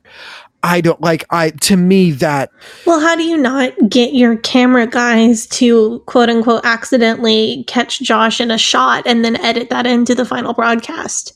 To at least expose, like, as a journalist, you would want to expose that the family, that's the family dynamic that you're witnessing. I have you wrote down another quote from this section. I'd spent most of my life listening to the IBLP teaching on the umbrella of protection. When I needed it most, it had failed me. It felt as though I, as a woman, was expected to do all I could to protect Pops and Josh. Nobody appeared to see it differently. She talks so much about how she was terrified, not of going to hell, not of what her eternal fate would be, but what would happen to her if she disobeyed her father. She did everything that she was supposed to do, and she still got destroyed. She goes back to El Salvador, and she's describing the conditions of her mission trip in El Salvador. Later, it gets much, much, much, much worse, but she's describing how violent it is and how there is no AC, no Wi-Fi, no electricity, and she's got a 3-month-old newborn baby. And she runs away to El Salvador, to this situation, because she wants to get away from the publicity and she wants to get away from the paps. Of course, the paparazzi do track them down, even in El Salvador. Meanwhile, Counting On had started up. So the original 19 Kids and Counting was canceled, but Counting On immediately took over. Jill had less filming obligations while she was living in El Salvador, and she and Derek were both really happy with that, because she said she was working about 20 hours a week on filming when they still lived in Arkansas. They were in El Salvador. She was pretty happy there, but money was tight. And Chad, the Jim Bob's helper guy, was helping them fundraise for their mission and taking a cut of whatever he raised for them, which Jill doesn't appear to find incredibly shady. That is extremely shady. Maybe I'm being too nice to her, maybe I'm not, but I feel like maybe she just hasn't processed that part yet. She's got some other shit to deal with first. Let's just let her get there on her own. I mean, I think that Derek would at least find that shady. Yeah. See, I feel that Derek's Twitter bullying may be misplaced anger at all the shady business that his wife has been subjected to. That does not make it okay, but I certainly know men who do this. They're mad about one thing, so they go say some stupid shit about another thing. You ever know, especially cis men who do this? Oh, you're talking about me? I do this every time I tweet about how, like, I don't know, they got to ban QR code menus at restaurants. It's because I'm mad about something else. I was not talking about you, but that makes so much. But men, seriously, this is a man thing. As much as I put very little stock in like man things or girl things, women things, this is absolutely a cis man thing that a lot of y'all do. So I kind of think that's what he was doing. Again, it does not make it okay, but that's why I think he was so aggressive on other topics on Twitter. Well, Derek is worried about money, and he asks Jim Bob if they can potentially get paid for working on the TV show Counting On. And this is where things go buck wild until the end of the book. Jim Bob comes down to visit them in El Salvador. Uninvited. Because they'd been Yeah, there was a promo shoot for Counting On that the Counting On people wanted Jill to attend, and Jill said, I can't attend. I'm in El Salvador. And they said, you have to. You have a contractual obligation. And she said, I have a what now? I've never signed a contract. Yep. And they're like, yes, you did. We have it right here. And she's like, can I see it? And they say no. Yep. And then she asks her dad, can I see the contract that you had me sign the day before my wedding when I thought my mother-in-law was dying and there were 2,000 people coming to my wedding in like 14 hours? And he's like, oh yeah. Jim Bob is like, yeah, definitely. Let me just go find that. And then he'd go radio silent. And then she'd ask him again and he'd be like, oh yeah, I found it's a 28-page contract, but for some reason I only found like 6 pages of it and they're not in order or sequential, but here's 6 pages of the contract. And then repeat that for 2 years, basically breadcrumbing them along. Yes, repeat that for an incredibly long time until Jim Bob starts making threats, but we'll get there. When they didn't meet their contractual obligations, Jim Bob like basically lost his and got mad at them. And they're just like, okay, that was crazy. Let's not talk to them for a minute. And then they come uninvited and unannounced to where they're doing their mission trip. And Derek asks Jim Bob if they can get any money for the work that they've been doing on the TV show. And Jim Bob says that they used to pay Josh, but they don't anymore, which is wild that they used to pay Josh, but not any of the others. Because he is incredibly useless. He is an incredibly useless man. He never did anything. He wasn't even good at running a car dealership. Like all of the jobs that these people get are jobs that they get either because their parents are rich or their parents are well connected. He didn't do anything at FRC either. He would basically just kind of be there and be just kind of dumb on camera and not do or say anything useful. And people would just make fun of him and be like, he's the oldest son, so he's like the... Yeah, he has never added value to anyone's life ever, except for a small number of people who he has paid money to, he was given money to, because he felt like that was what he needed to do to look like a good person. Imagine the softest sheets you've ever felt. Now imagine them getting even softer over time. That's what you'll feel with Boll & Branch's organic cotton sheets. In a recent customer survey, 96% replied that Boll & Branch sheets get softer with every wash. Start getting your best night's sleep in these sheets that get softer and softer for years to come. Try their sheets with a 30-night guarantee. Plus, get 15% off your first order at bollandbranch.com. Code BUTTERY. Exclusions apply. See site for details. Hey, it's Paige DeSorbo from Giggly Squad. High quality fashion without the price tag. Say hello to Quince. I'm snagging high-end essentials like cozy cashmere sweaters, sleek leather jackets, fine jewelry, and so much more. With Quince being 50 to 80% less than similar brands.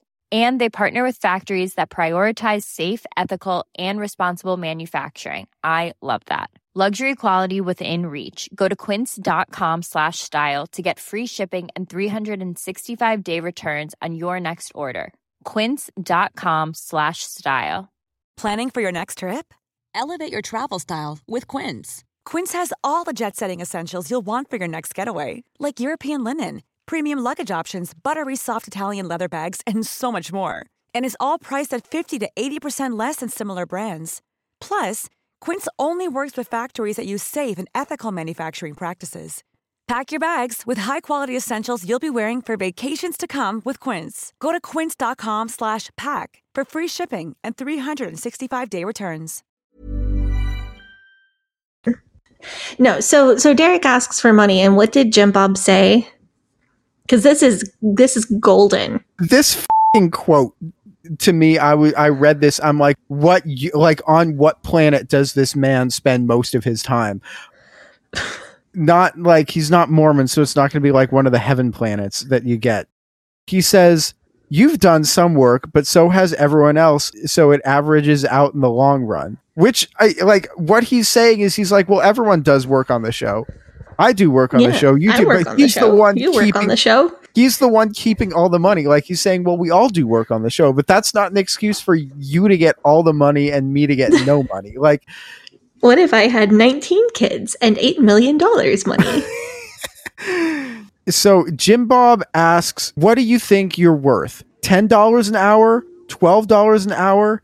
That's what I pay some of the others who work for me. And I assume that he's talking about people who work at like the various car lots that he owns and various businesses that he owns. He's like $10 an hour, $12 an hour. Is that what you're worth? And Derek, to his credit, doesn't take shit from Jim Bob. Derek comes back at him and says, we're providing value for this show, and the value that we're providing is not replaceable in the same way that somebody who works $10 or $12 an hour at a car dealership is replaceable. Coming from people who have worked for minimum wage at a car dealership, both of us. Yeah. Oof, yeah. That was where although it was a legal car dealership. Yeah, not a where I don't have specific allegations about anybody downloading illegal materials. So some context for the work that Jill and Derek are doing down in El Salvador. I'm sure as many of you have heard that El Salvador has serious problems with gang violence. That is like a continuing issue, and that's actually worse now than it was at the time in, I think, 2015, about when they were... Yeah, this is 2015. It's even worse now than it was then, where they would essentially... There would be all these gangs, like, you know, MS-13 was one of the big ones, and they would conscript all of the young men to joining these gangs, and if you didn't join them, they would kill you. If you were involved in the church, and if you were going to church and you were really Christian, then they wouldn't conscript you, they would leave you alone. And so they were basically down there trying to help run this church so that these people wouldn't get, these young men wouldn't get sucked into this life of violence and wouldn't get killed or wouldn't get kidnapped or ransomed, things like that. And you know, this is really life and death situation. Jim Bob comes down and they're asking him for more financial support on this show that they've been working on. Derek asks him, what's your show worth? Because he's an accountant. He asks for some details about the deal with TLC, and Jim Bob's response is this: we are reaching more people on the show than you are reaching here on the mission field. In case anybody doesn't speak Fundy and can't figure it out from context clues, that is an awful thing to say, especially to somebody like you know that, you know, on this show we have our issues with international missions, and feel like too often that is just colonialism with a Jesus face on it. But we look slightly more kindly on people who are in international missions that are actually helping people, as in feeding them, clothing them, actually materially helping people, as opposed to simply trying to convert them to American Christianity. That is an absolutely abhorrent thing to say in Fundy language. Sorry, that makes me pretty angry. Yeah, and I mean, it's worth pointing out El Salvador is a culturally Christian nation, is a culturally Catholic nation. So it's not as if the colonialization work has already been done there. And exactly, Jim Bob, exactly how many people who were not already Christian do you think you are reaching with your TV show? Do you really think that the atheists and unchurched Americans are sitting down to watch TLC and then getting Jesusified because of your show? Like, really? His whole thing, and he says this time and time again, is he says he wants to show everybody that children are a blessing. Yeah. As much as he wants to be that for that model family for the IBLP, he also wants to show that children are a blessing. And as soon as his children stop being the exact blessing that he wants at that moment, that he just like flips and he becomes a different person. And I mean, I've known people who would have behavior that was similar to this, where they were kind to you. They were the nicest person in the world as long as you were doing what they wanted. And then as soon as you did something that they didn't want, they treated you like you were garbage. During this time when Jill and Derek they're in El Salvador, they are trying to get information on what contract Jill had signed under false pretenses.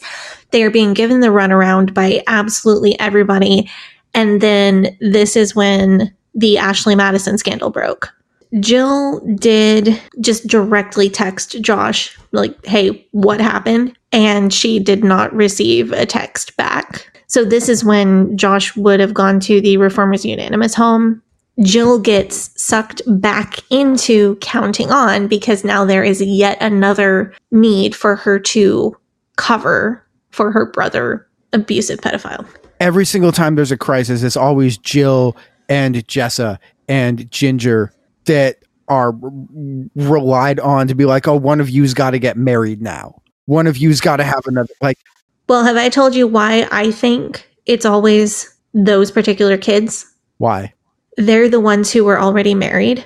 So them being the faces of their assault and protecting their assaulter does not reduce their value on the IBLP marriage market. Do you think that has something to do with why Jim Bob was willing to marry them off to men who weren't in the IBLP?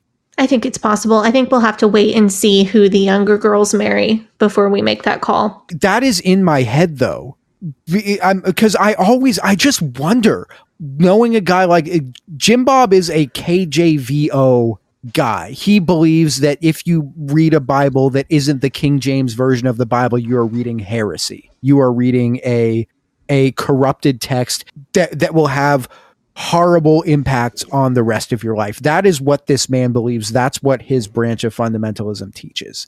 I get the feeling that he is a man who views IBLP men as so invaluable that I think that in his head, he believes that it would be wrong or dishonest or bad of him or immoral of him in some way to let an IBLP man marry his daughters who he sees as damaged goods.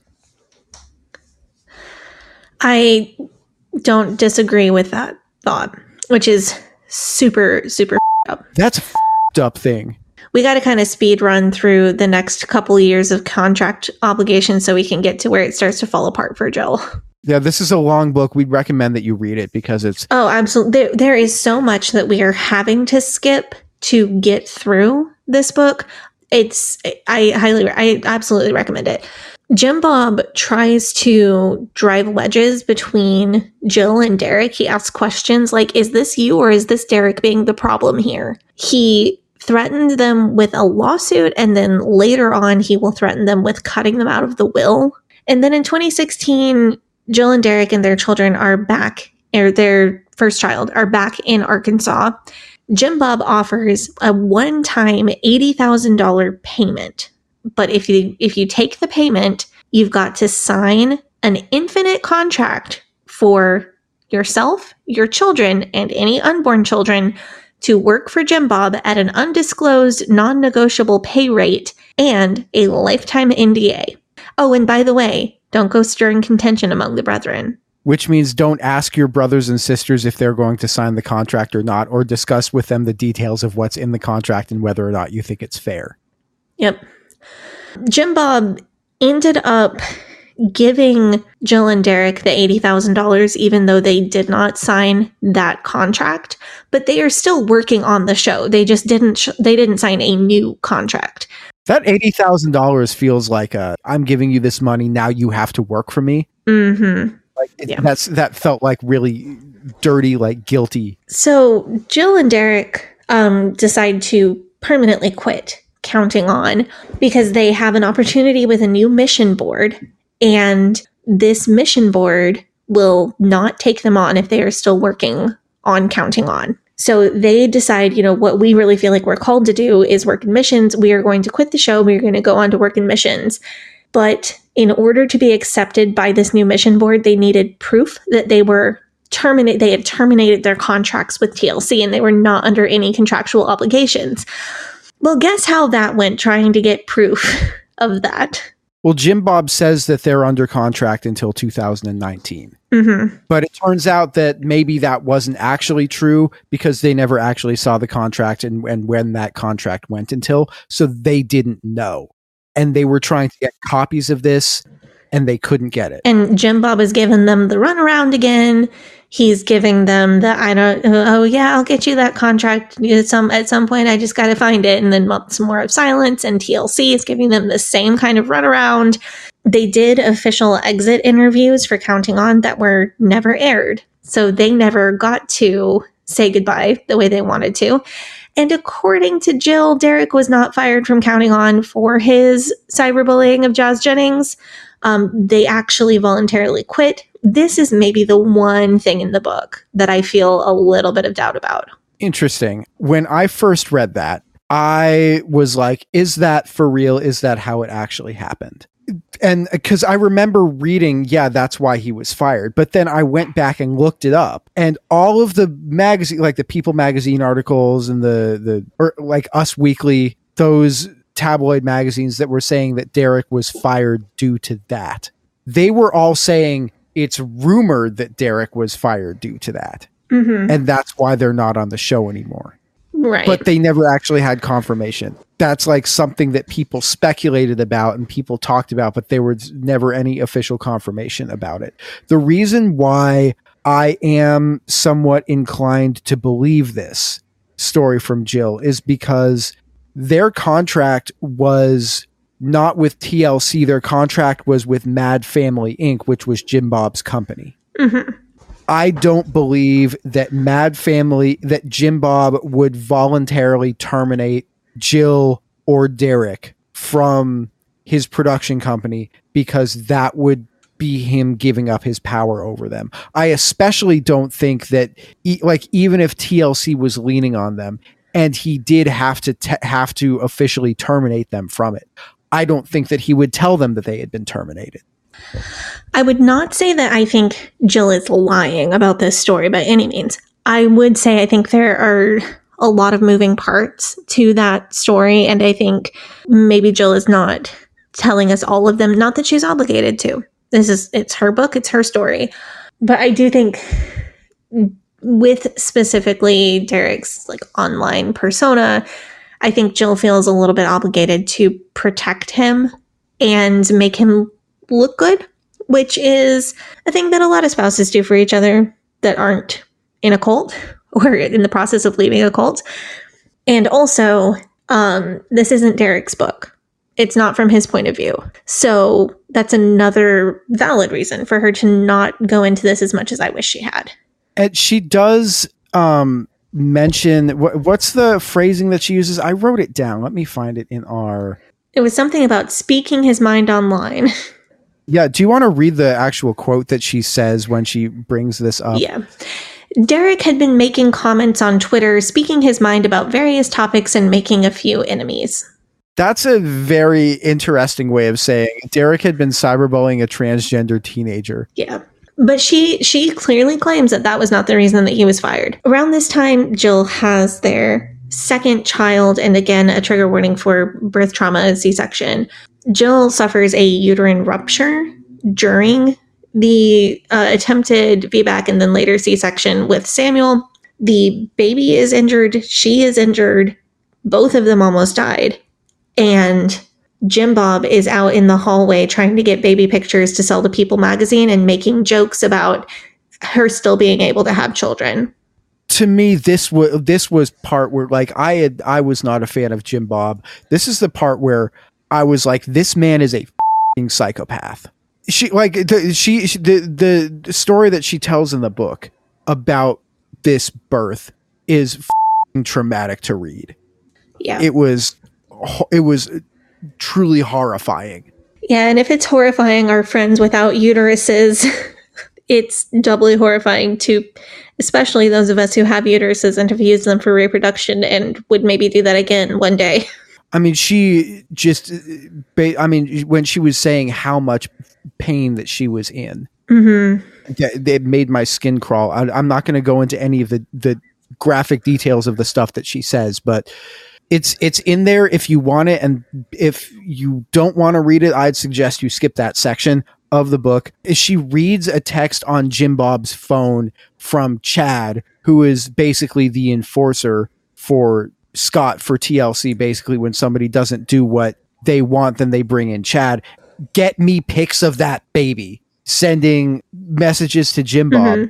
She is within an inch of her life here. Really? Truly, she is within an inch of her life here. She says, I don't know if I'll be able to have children again. Jim Bob's like, oh, I hope what? Like, he's like freaking out about this. This is the thing that freaks him out more than the fact that his daughter almost died. Mm-hmm. To me, that hurt me to read so much. Just not just like the pain, but like my dad cares more about my ability to have children than whether or not I live or die. But although the gulf between Jill and her parents is growing, she still has a lot of support from her siblings, which I think is interesting. An interesting family dynamic. Like, they've had all of these struggles and disagreements with her dad over the payment for the show and this, that, and the other. But when they needed to move, all of the siblings still showed up to help her move. And they were still living in a house that belonged to the family, because even amidst all this struggle, the tangible support was still there, that's an interesting dynamic. I had one more little quote from this section. She mentions the Recovering Grace blog and Bill Gothard's scandals. I shouldn't just say scandals. I should say his sexual assault of teenage girls and young women. Jill says, "It didn't matter how much Derek and I talked about building our lives together, what future I dreamed of, or how badly I wanted to begin again. I felt stuck. I felt like I was in chains and I couldn't break free from the past. My heart was open to the possibility of a new life, but my head was full of reasons why I couldn't.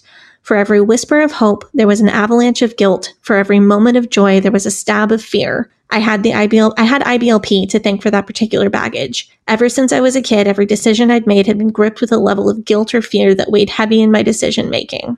Over time, I'd gotten so used to it that I hardly noticed it was there. But now that I'd walked away from the family ministry and we were beginning to change in other areas, I just couldn't ignore it." And she talks about her guilt over whether she'll be able to bear more children or not, which is, again, incredibly heartbreaking. She almost dies. She says, I don't know if my body will let me do this again and survive.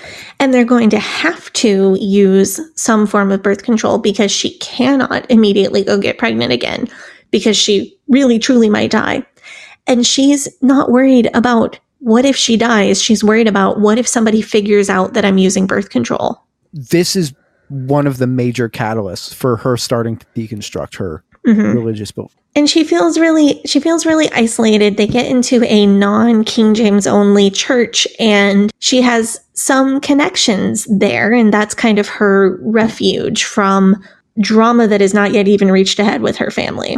She wonders if she wants to wear pants. And she spends like pages and pages talking about this whole pants struggle, which is really something because I really identify with that. She asks Derek if she should wear pants, and he's like, I don't know. What do you want to do?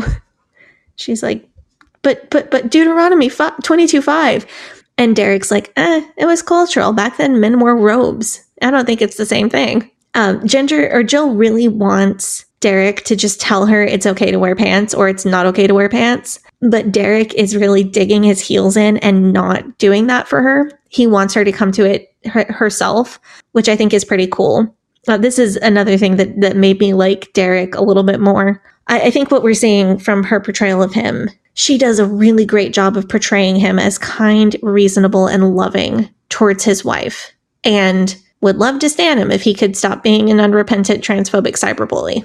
It sucks when that's like the peak. Is you can be either like Derek, who is transphobe cyberbully, or you can be Jeremy, who is preachers and sneakers wannabe, or you can be, I don't know, what does Ben Seawald do? Ben Seawald is one of those Theo bros. Oh God. And he wears a lot of hats.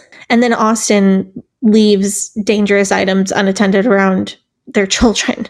That sucks. So you see why Derek is clearly the best. It's like asking who's the best dictator. Is it Stalin? Is it Mao? Is it Hitler? Is it Pol Pot? Is it Mussolini? Who killed the least? Who's the least bad? Who's the least murdering? No. But I will take it all back, Derek. If you hear this, I will take it all back. If you simply apologize for your transphobic cyberbullying, I don't care what your opinion on what is or isn't sin is. That's between you and your God. But you got to apologize for the bullying part. Sadie, if Derek apologizes to Jazz Jennings, will you get a Derek Dillard giving like a thumbs up tattoo on your butt cheek? No, because my butt is reserved for the Jelly Venus de Milo. However, I will get a t-shirt of Derek Dillard giving a thumbs up. Yeah. Being like, just Dylan it. Yes. I will get a t-shirt. I will wear a t-shirt if Derek apologizes to Jazz Jennings. I did want to read this little quote just for levity, because this is this is also another place that Derek really reminded me personality-wise of my husband, who is not a transphobic cyberbully, but has a similar personality. So Jill has gotten a pair of leggings because she's going to go to Silver Dollar City, and she's so nervous about wearing pants out in public for the first time. This is really, really crazy and hard for her. As she gets dressed, she's got leggings and she's got a long t-shirt and then a coat that's almost knee length that covers the t-shirt. So she's hoping she doesn't look like she's wearing pants too much. Quote, "What do you think?" I asked Derek just before his mom arrived. "It's fine," he said, checking his watch. "No, I'm wearing pants, Derek." He paused and looked at me. "You look great, and it's practical too. You'll be fine." That very nonchalant, never funny response is very on brand for my personal husband. Oh yeah, I can see that. The thing that Derek does here is that he is asking her about, is this a sin issue or is this a personal conviction? Which is in the IBLP, once you start to do that, that's the Barbie, once her foot goes flat. Ooh, good analogy. And I want to read this quote because she says, maybe authority wasn't always totally trustworthy. I mean, that's kryptonite to the IBLP. So the problem with the wearing pants thing, her first outing wearing pants, they went to Silver Dollar City with Derek's family, but she didn't check the Duggar family schedule first because she had been cut out of some of the group chats. She wasn't on particularly good terms with her parents. And it just so happened that the entire Duggar family was at Silver Dollar City on the same day that she happened to go wearing pants for the very first time ever. So she tried to hide from them the entire day. And it's hard to hide from 20 people in a small theme park.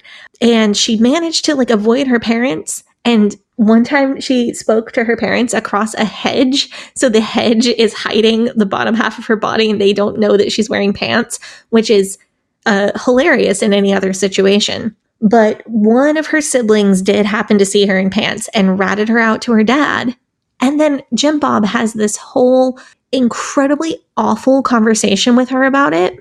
He pulls her aside the next time that she's at their house. He takes her up to a private place and he says, "Were you wearing pants the other day?" And shames her because Ginger had already worn pants in public. It was a whole media thing. But Ginger called her parents and explained her reasoning for wearing pants before she ever did it. So he shames Jill for not letting them know ahead of time. And I think it's abundantly clear at this point, he just wants to come down on Jill. He wants to assert his authority. He wants to assert his power to still make her feel that shame and guilt as she is starting to imagine a life without that shame and guilt. And this is awful, especially because of the next things that occur. But so next, I like this part from her because she gets a nose ring. I got a nose ring, so we could be nose ring buddies. Yeah. So the whole thing about the pants was that Jim Bob shamed Jill because Ginger let her parents know ahead of time before she did the wearing the pants. And he shamed Jill because she didn't call them with a list of biblical reasons before she went and did it. So Jill decides she's going to get a nose ring and she still wants to be the good girl. She still wants this approval. So she calls her parents before she gets a nose ring. And they're not together, so she has to make 2 different phone calls. And Michelle picks up the phone and is just like, "Okay, thanks for telling me." And Jim Bob doesn't pick up the phone, so she leaves him a voicemail. And when she leaves the tattoo parlor, having gotten her nose ring, she has an incredibly angry voicemail from Jim Bob back, flip out on her, telling her that she's ruined his life, or ruined her life. And can you imagine, Gavi, can you just take a step back from the whole Duggar-ness of this situation? A father and grandfather in his 50s, a former state senator, being this mad about a very normal piercing in his married mid-20s daughter's nose.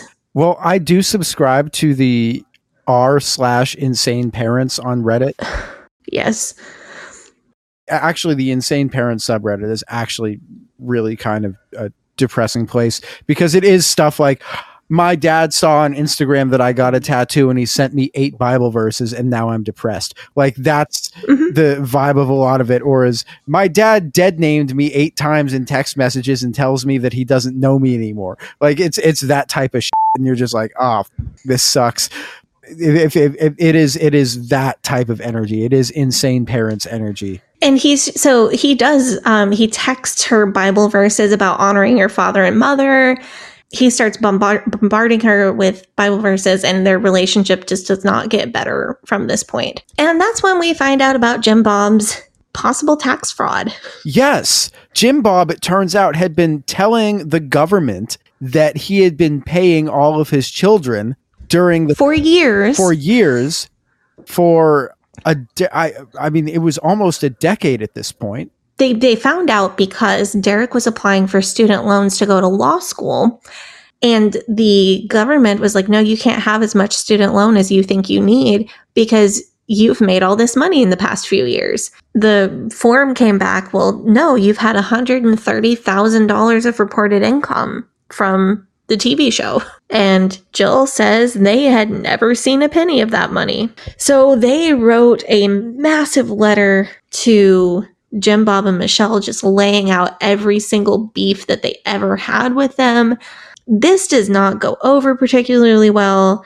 I kind of want to read this letter. I don't have that letter. I do have a text that she sent to Jim Bob shortly after the nose piercing. So she got her nose pierced. He's texting her, honor thy father and mother. He asks her to get on a phone call with himself and Michelle. She says no, and this is the text that she sends. Honestly, I don't really feel like talking when I feel like there might be a chance I'm just going to be verbally abused, manipulated, and emotionally hurt. It makes me want to shy away from any type of conversation. I don't want a relationship to be this way, Daddy. And I know we aren't always going to agree on everything, but we won't want to ask for counsel if we feel like we aren't going to be heard. And you are only going to attack us and insist that your view is the way we should see things too. And it goes on. And I just want to have good relationships with you and Mama and our siblings, even if we aren't on the same page with things. We know you still have littles in the house, and that creates a different dynamic that you have to look out for them. But we don't want to feel like you have to turn us against each other either. I know you will have to talk with them about differences and convictions like the nose ring thing. But I do feel like you have a lot of control over how they view us. It's, we love you. We know this is hard. We love you, but I'm not getting on a call because I feel like you're just going to yell at me. Watching Jill learn to set boundaries with her parents was it was painful to watch her go through it, but it was also extremely cathartic to actually get to this point and see her doing that.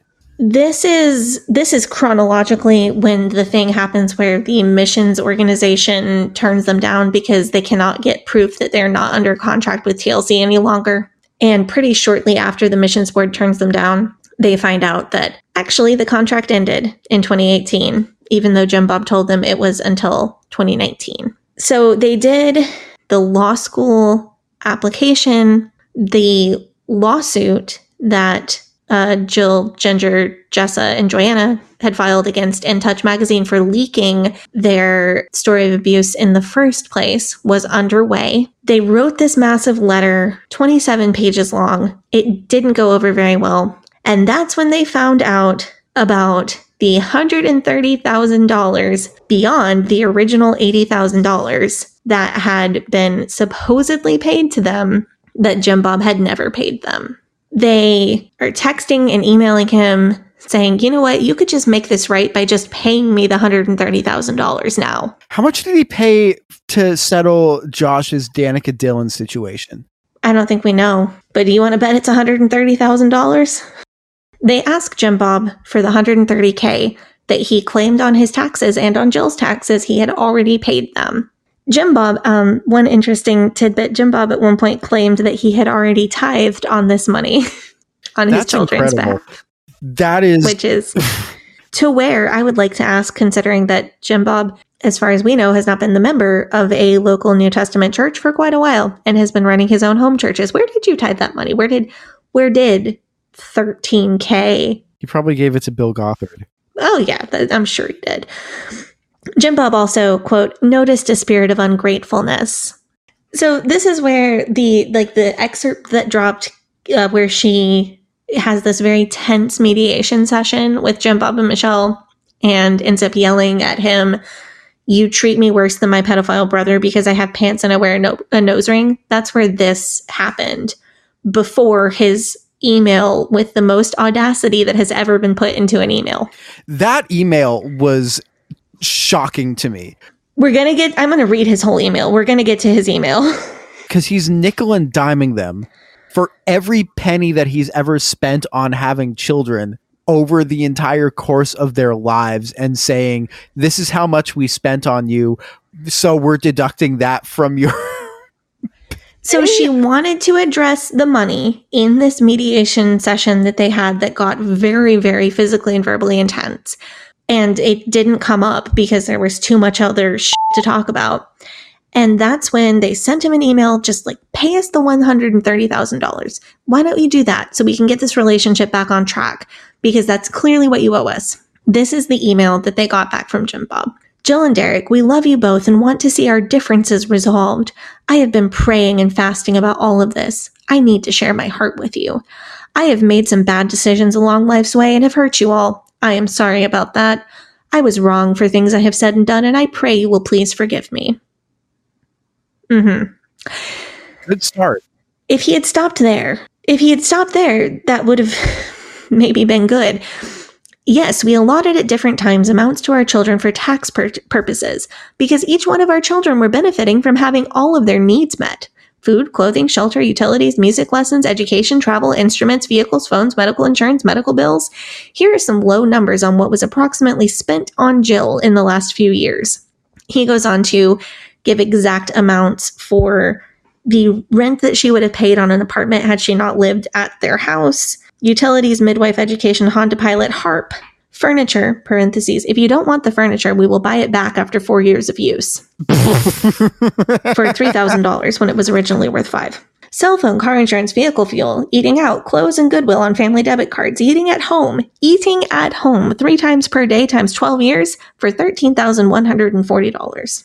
And then the email ends, gift to Dillard Family Ministries, $10,000. You paid yourself a salary from this, stated there was only $1,200 left when you closed it out, so you must have eventually received it. You can refund this ministry gift and we will give it to you directly if you want us to. $129,940 is just the beginning of Jill's expenses paid by the Duggar family over the last several years. Most of this was made and spent on Jill before you two were married. And then he goes on to nickel and dime them for the AC in the home in El Salvador, the stove, the washing machine.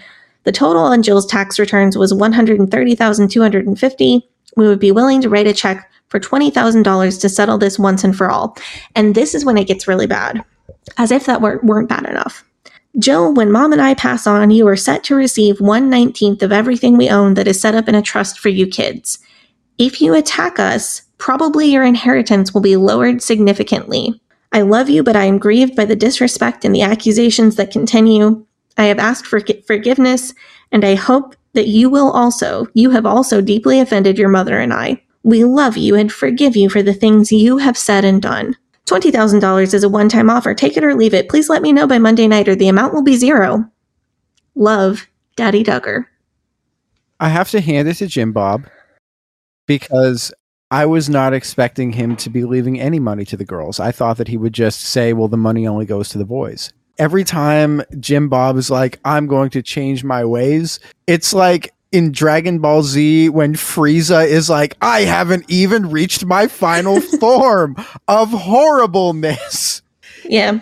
But this section here, I was astounded reading this. This was... I am at a loss for words right now. I don't even know how to react to this. This $20,000 one-time offer, respond by Monday, gets turned into a series of $20,000 one-time offers, respond by Monday, respond by this day, respond by that day, when they don't take him up on his initial offer, which of course still includes signing an NDA. Jim Bob sends some of Jill's siblings by the house to try to talk her into it. And like, he's pitting the kids against each other. And that's really shady. Can you talk about Michelle bringing the contract to them? Yeah, so eventually Jill and Derek, they just want to know what their contract says, what they are legally obligated to. And they hire a lawyer, and the lawyer says, send us this contract, send us this all of these tax documents. We need all of it because it pertains to us. And Jim Bob doesn't do it, and Jim Bob doesn't do it, and Jim Bob doesn't do it. And eventually Jim Bob starts like trying to go around the lawyer and talking to Jill and Derek personally and trying to mediate the situation with them, and still trying to rope them into taking $20,000 and signing an NDA. And they'll just say, like, please just speak to our lawyer. Like, please just talk to our lawyer. And then he will breadcrumb them more over text and email. Yeah. And eventually it gets to the point where Michelle steps in, and she goes to the Dillard's house late one night and knocks on the door. Jill and Derek see her car outside, and they don't answer the door because they're like, that's Mom's car. We don't want to talk to her. They get a text message from her saying, I dropped off the contract. It's on your front porch. I left it between the screen door and the actual door to the house. And they go down and they get it. And this is where they find out that the contract didn't go until 2019 like they thought it did.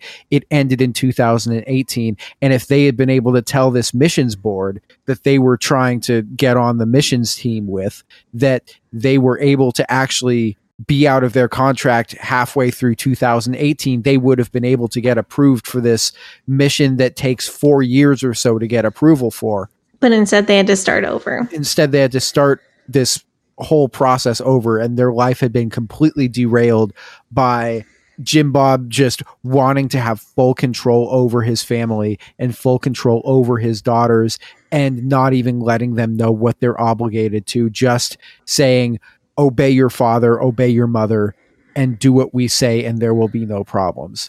So this started kind of a relatively silent period between Jill and her parents.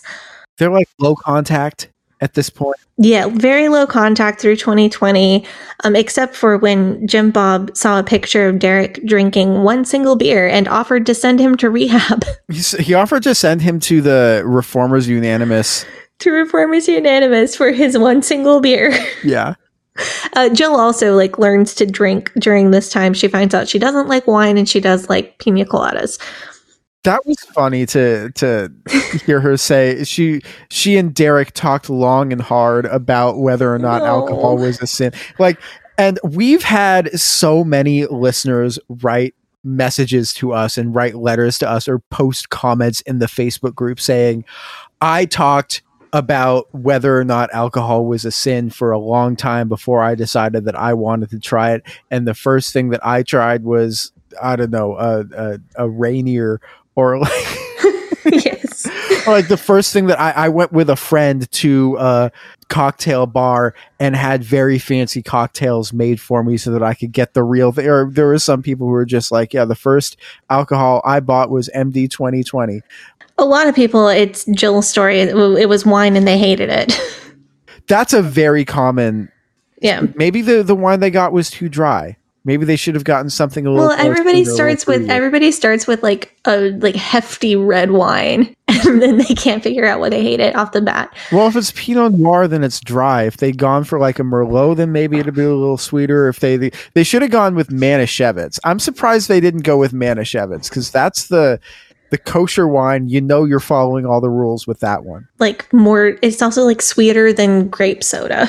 It's made with the same grapes that they make grape juice with. It's like the Kool-Aid of wine. The father of somebody who married into the Duggar family around this time was asking Jill for her side of the story, because I guess Jim Bob had been bad-mouthing his daughter to everyone and basically saying that she's not obedient and you can't trust her. And do we know who that was? So it's the father of someone who was engaged to one of Jill's siblings. So I don't think anybody was engaged during the trial, except for Daniel Keller and Hannah Reber, but those aren't Jill's siblings.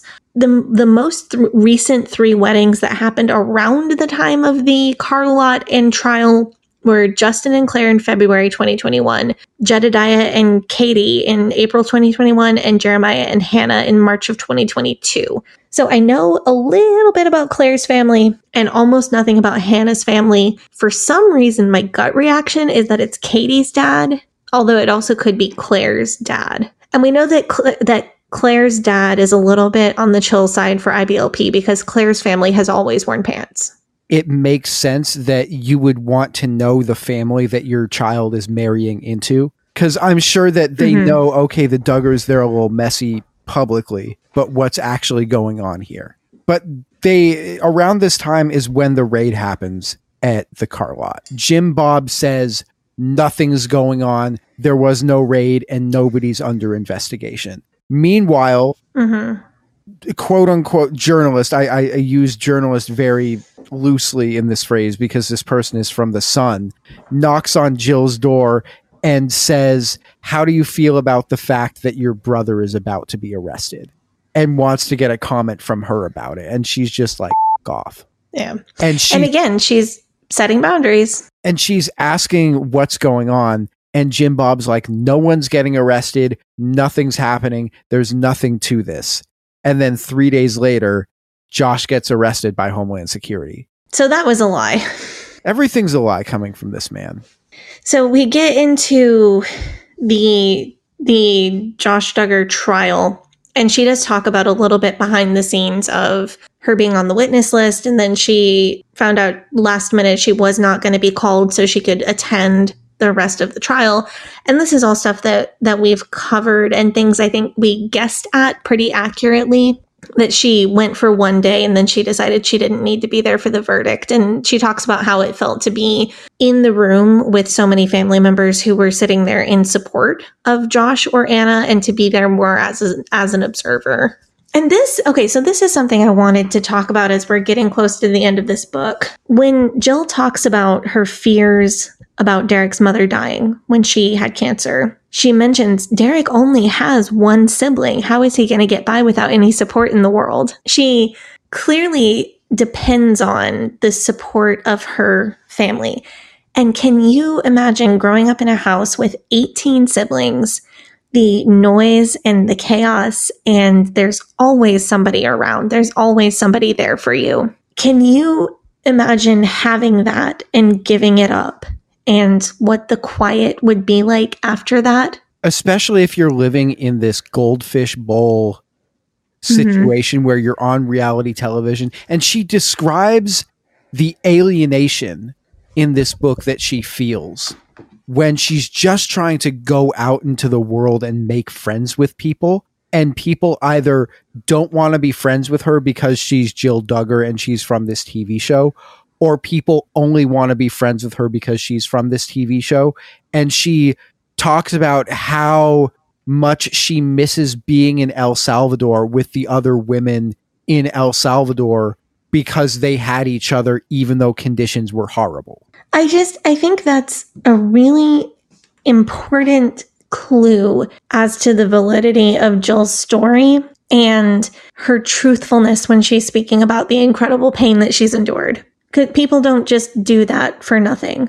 So Josh gets found guilty, and her response in this book kind of comes down to, yeah, and he deserves to go to jail for it. He's horrible. The things that he did were horrible. Yeah, she talks about writing the Dillard family statement with Derek. And then she goes to get a lot of therapy.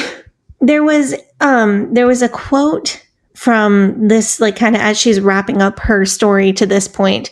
And I put this on my Instagram story, so you may have seen it there if you're listening. But she says, I have always struggled in that area. I grew up believing subconsciously that whenever there was any bad feeling, it was up to me to do what I could to fix it. And that was the one that just had me bawling, because that is so relevant to my own experience, my own story. You know what I'm wondering? I'm wondering if the NDA that other Duggar family members signed to get that $80K, I'm wondering if the NDA is why Ginger's book sucks so much. You do have to wonder. Like, that's legit, because I remember everyone was like, ooh, Ginger's got a book coming out. Is anything going to be in it? And she, like, the only detail, what was the detail that they were freaking out about? The Gothard's girls and putting on a wig in the mall. That's what we were freaking out about. But that wasn't what I saw. Like, the headline that I remember seeing was, Ginger Duggar says her brother needs a new heart. I'm like, that's milquetoast as if your brother's a pedophile.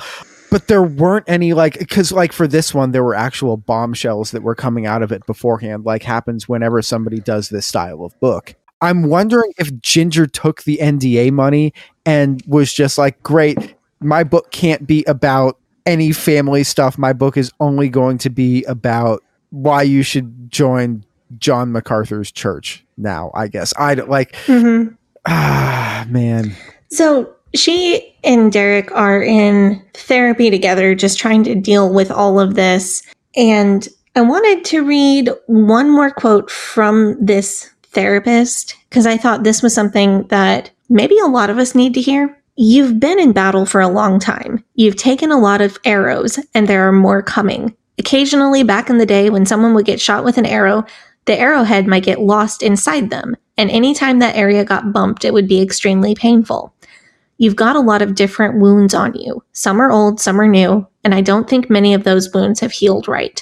The room stopped. My breath grew shallow. Cry or run, I didn't know what I wanted to do, so I just sat and listened. That's why it hurt so bad so much of the time, Jill. Even when people do the slightest thing, maybe Derek says or does something dumb, but it bumps one of those old arrowheads and triggers all that old pain. And I thought that was such a hopeful description of people who have experienced trauma, a way that we can understand ourselves and maybe other people can understand us a little bit better. So what the therapist ends up telling her is, you cannot reconcile with your parents right now. Like, I heard, because this therapist is the one who set them up with the neutral party mediator who did the family therapy session where she and Jim Bob ended up yelling at each other. And this therapist says, I heard how that mediation session went. They're always hard, but that's not normal. You cannot fix your relationship with them until you heal a little bit yourself.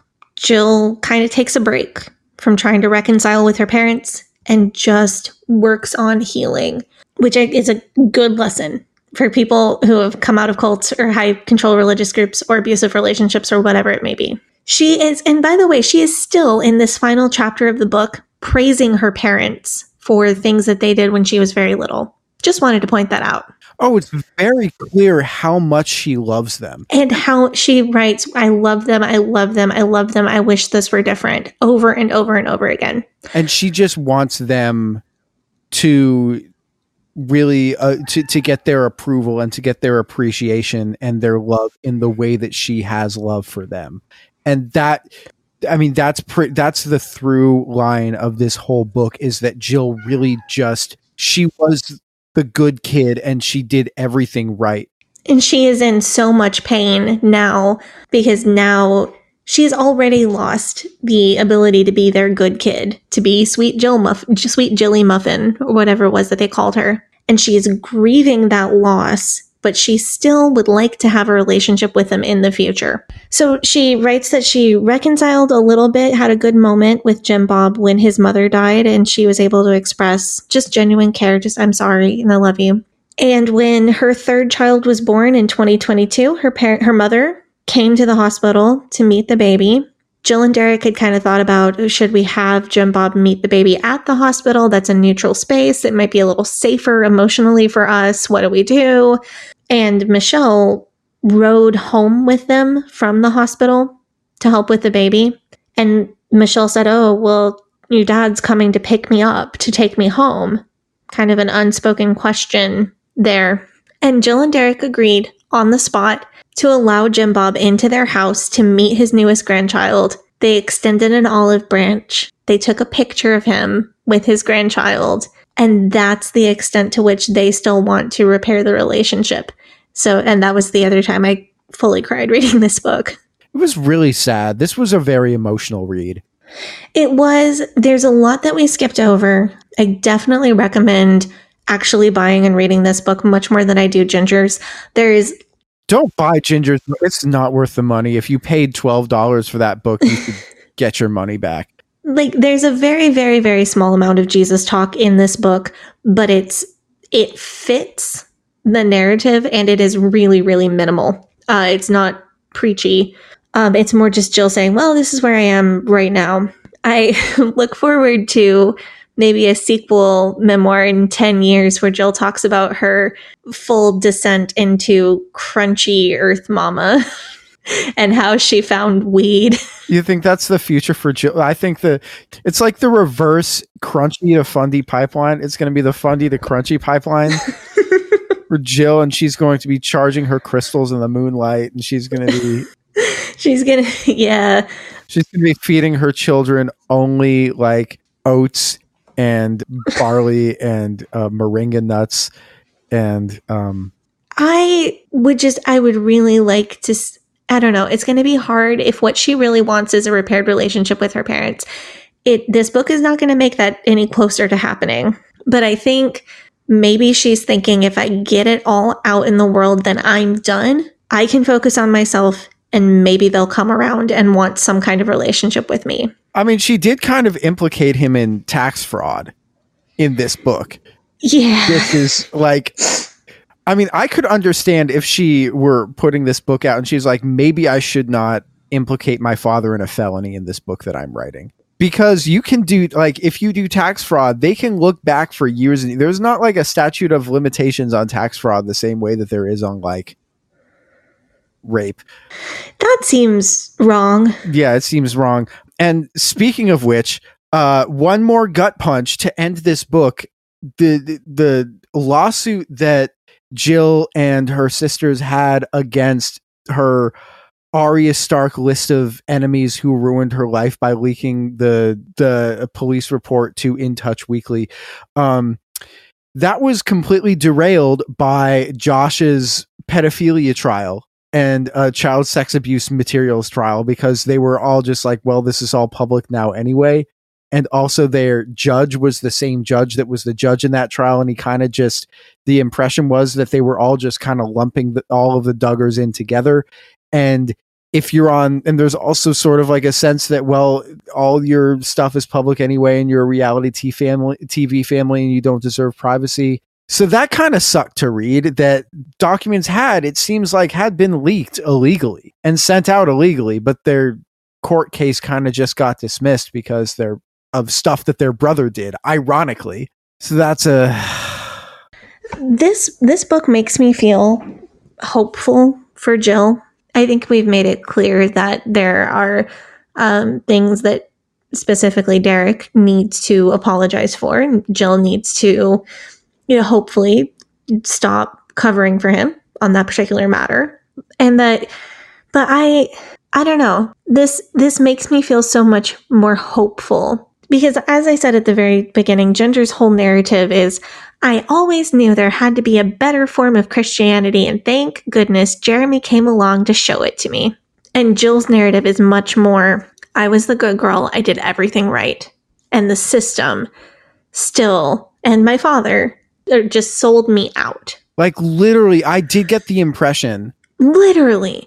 From the way that I did feel like she was almost sold to, like, maybe she wasn't sold to Derek, but the fact that she was getting married to Derek was a sellable. So I did an interview that I can't talk about yet. Nothing that crazy, but I talked to a journalist recently. We had a whole conversation about this language of buying and selling when we talk about women and AFAB people and fundamentalism, and how it's, I specifically want to be careful not to appropriate that language too far, because I don't want to detract from historical actual slavery, nor slavery and other similar things that are still happening now.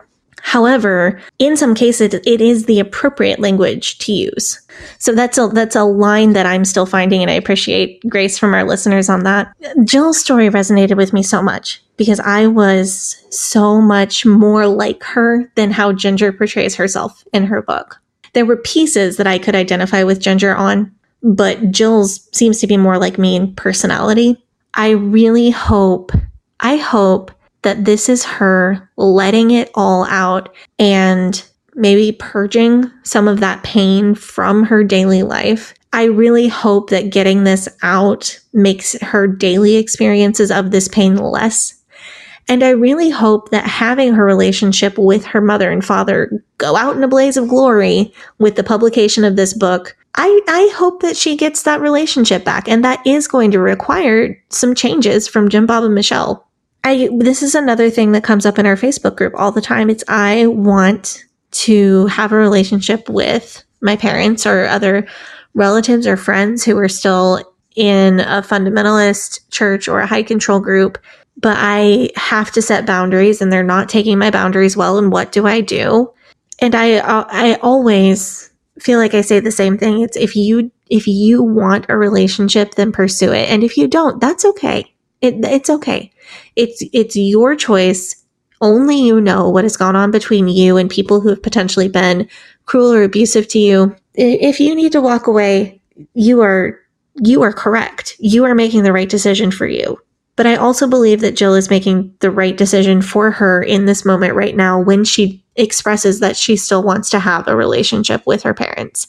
And I hope that her burning it all down will give space for something new between them. That was very well put. That's a good place for us to end this episode. Is there anything else that we want to say? That's it for me. That's it for me too. If you like our show, we have plenty more episodes about the Duggars that are out there. We have, if you want to remind yourself of the details of Josh's trial, we did a whole lot of trial coverage of the day. If you want to remind yourself what a fiasco that was. We also have episodes about the specific beliefs of the IBLP, and we have lots of episodes about Sadie's personal story and her journey out of fundamentalism, which, I mean, we have like 150 episodes of that. So if you want the content, we got the content. Let me tell you, if you like our show, if you're a fan of our show, you can join our Patreon for an extended version of this episode.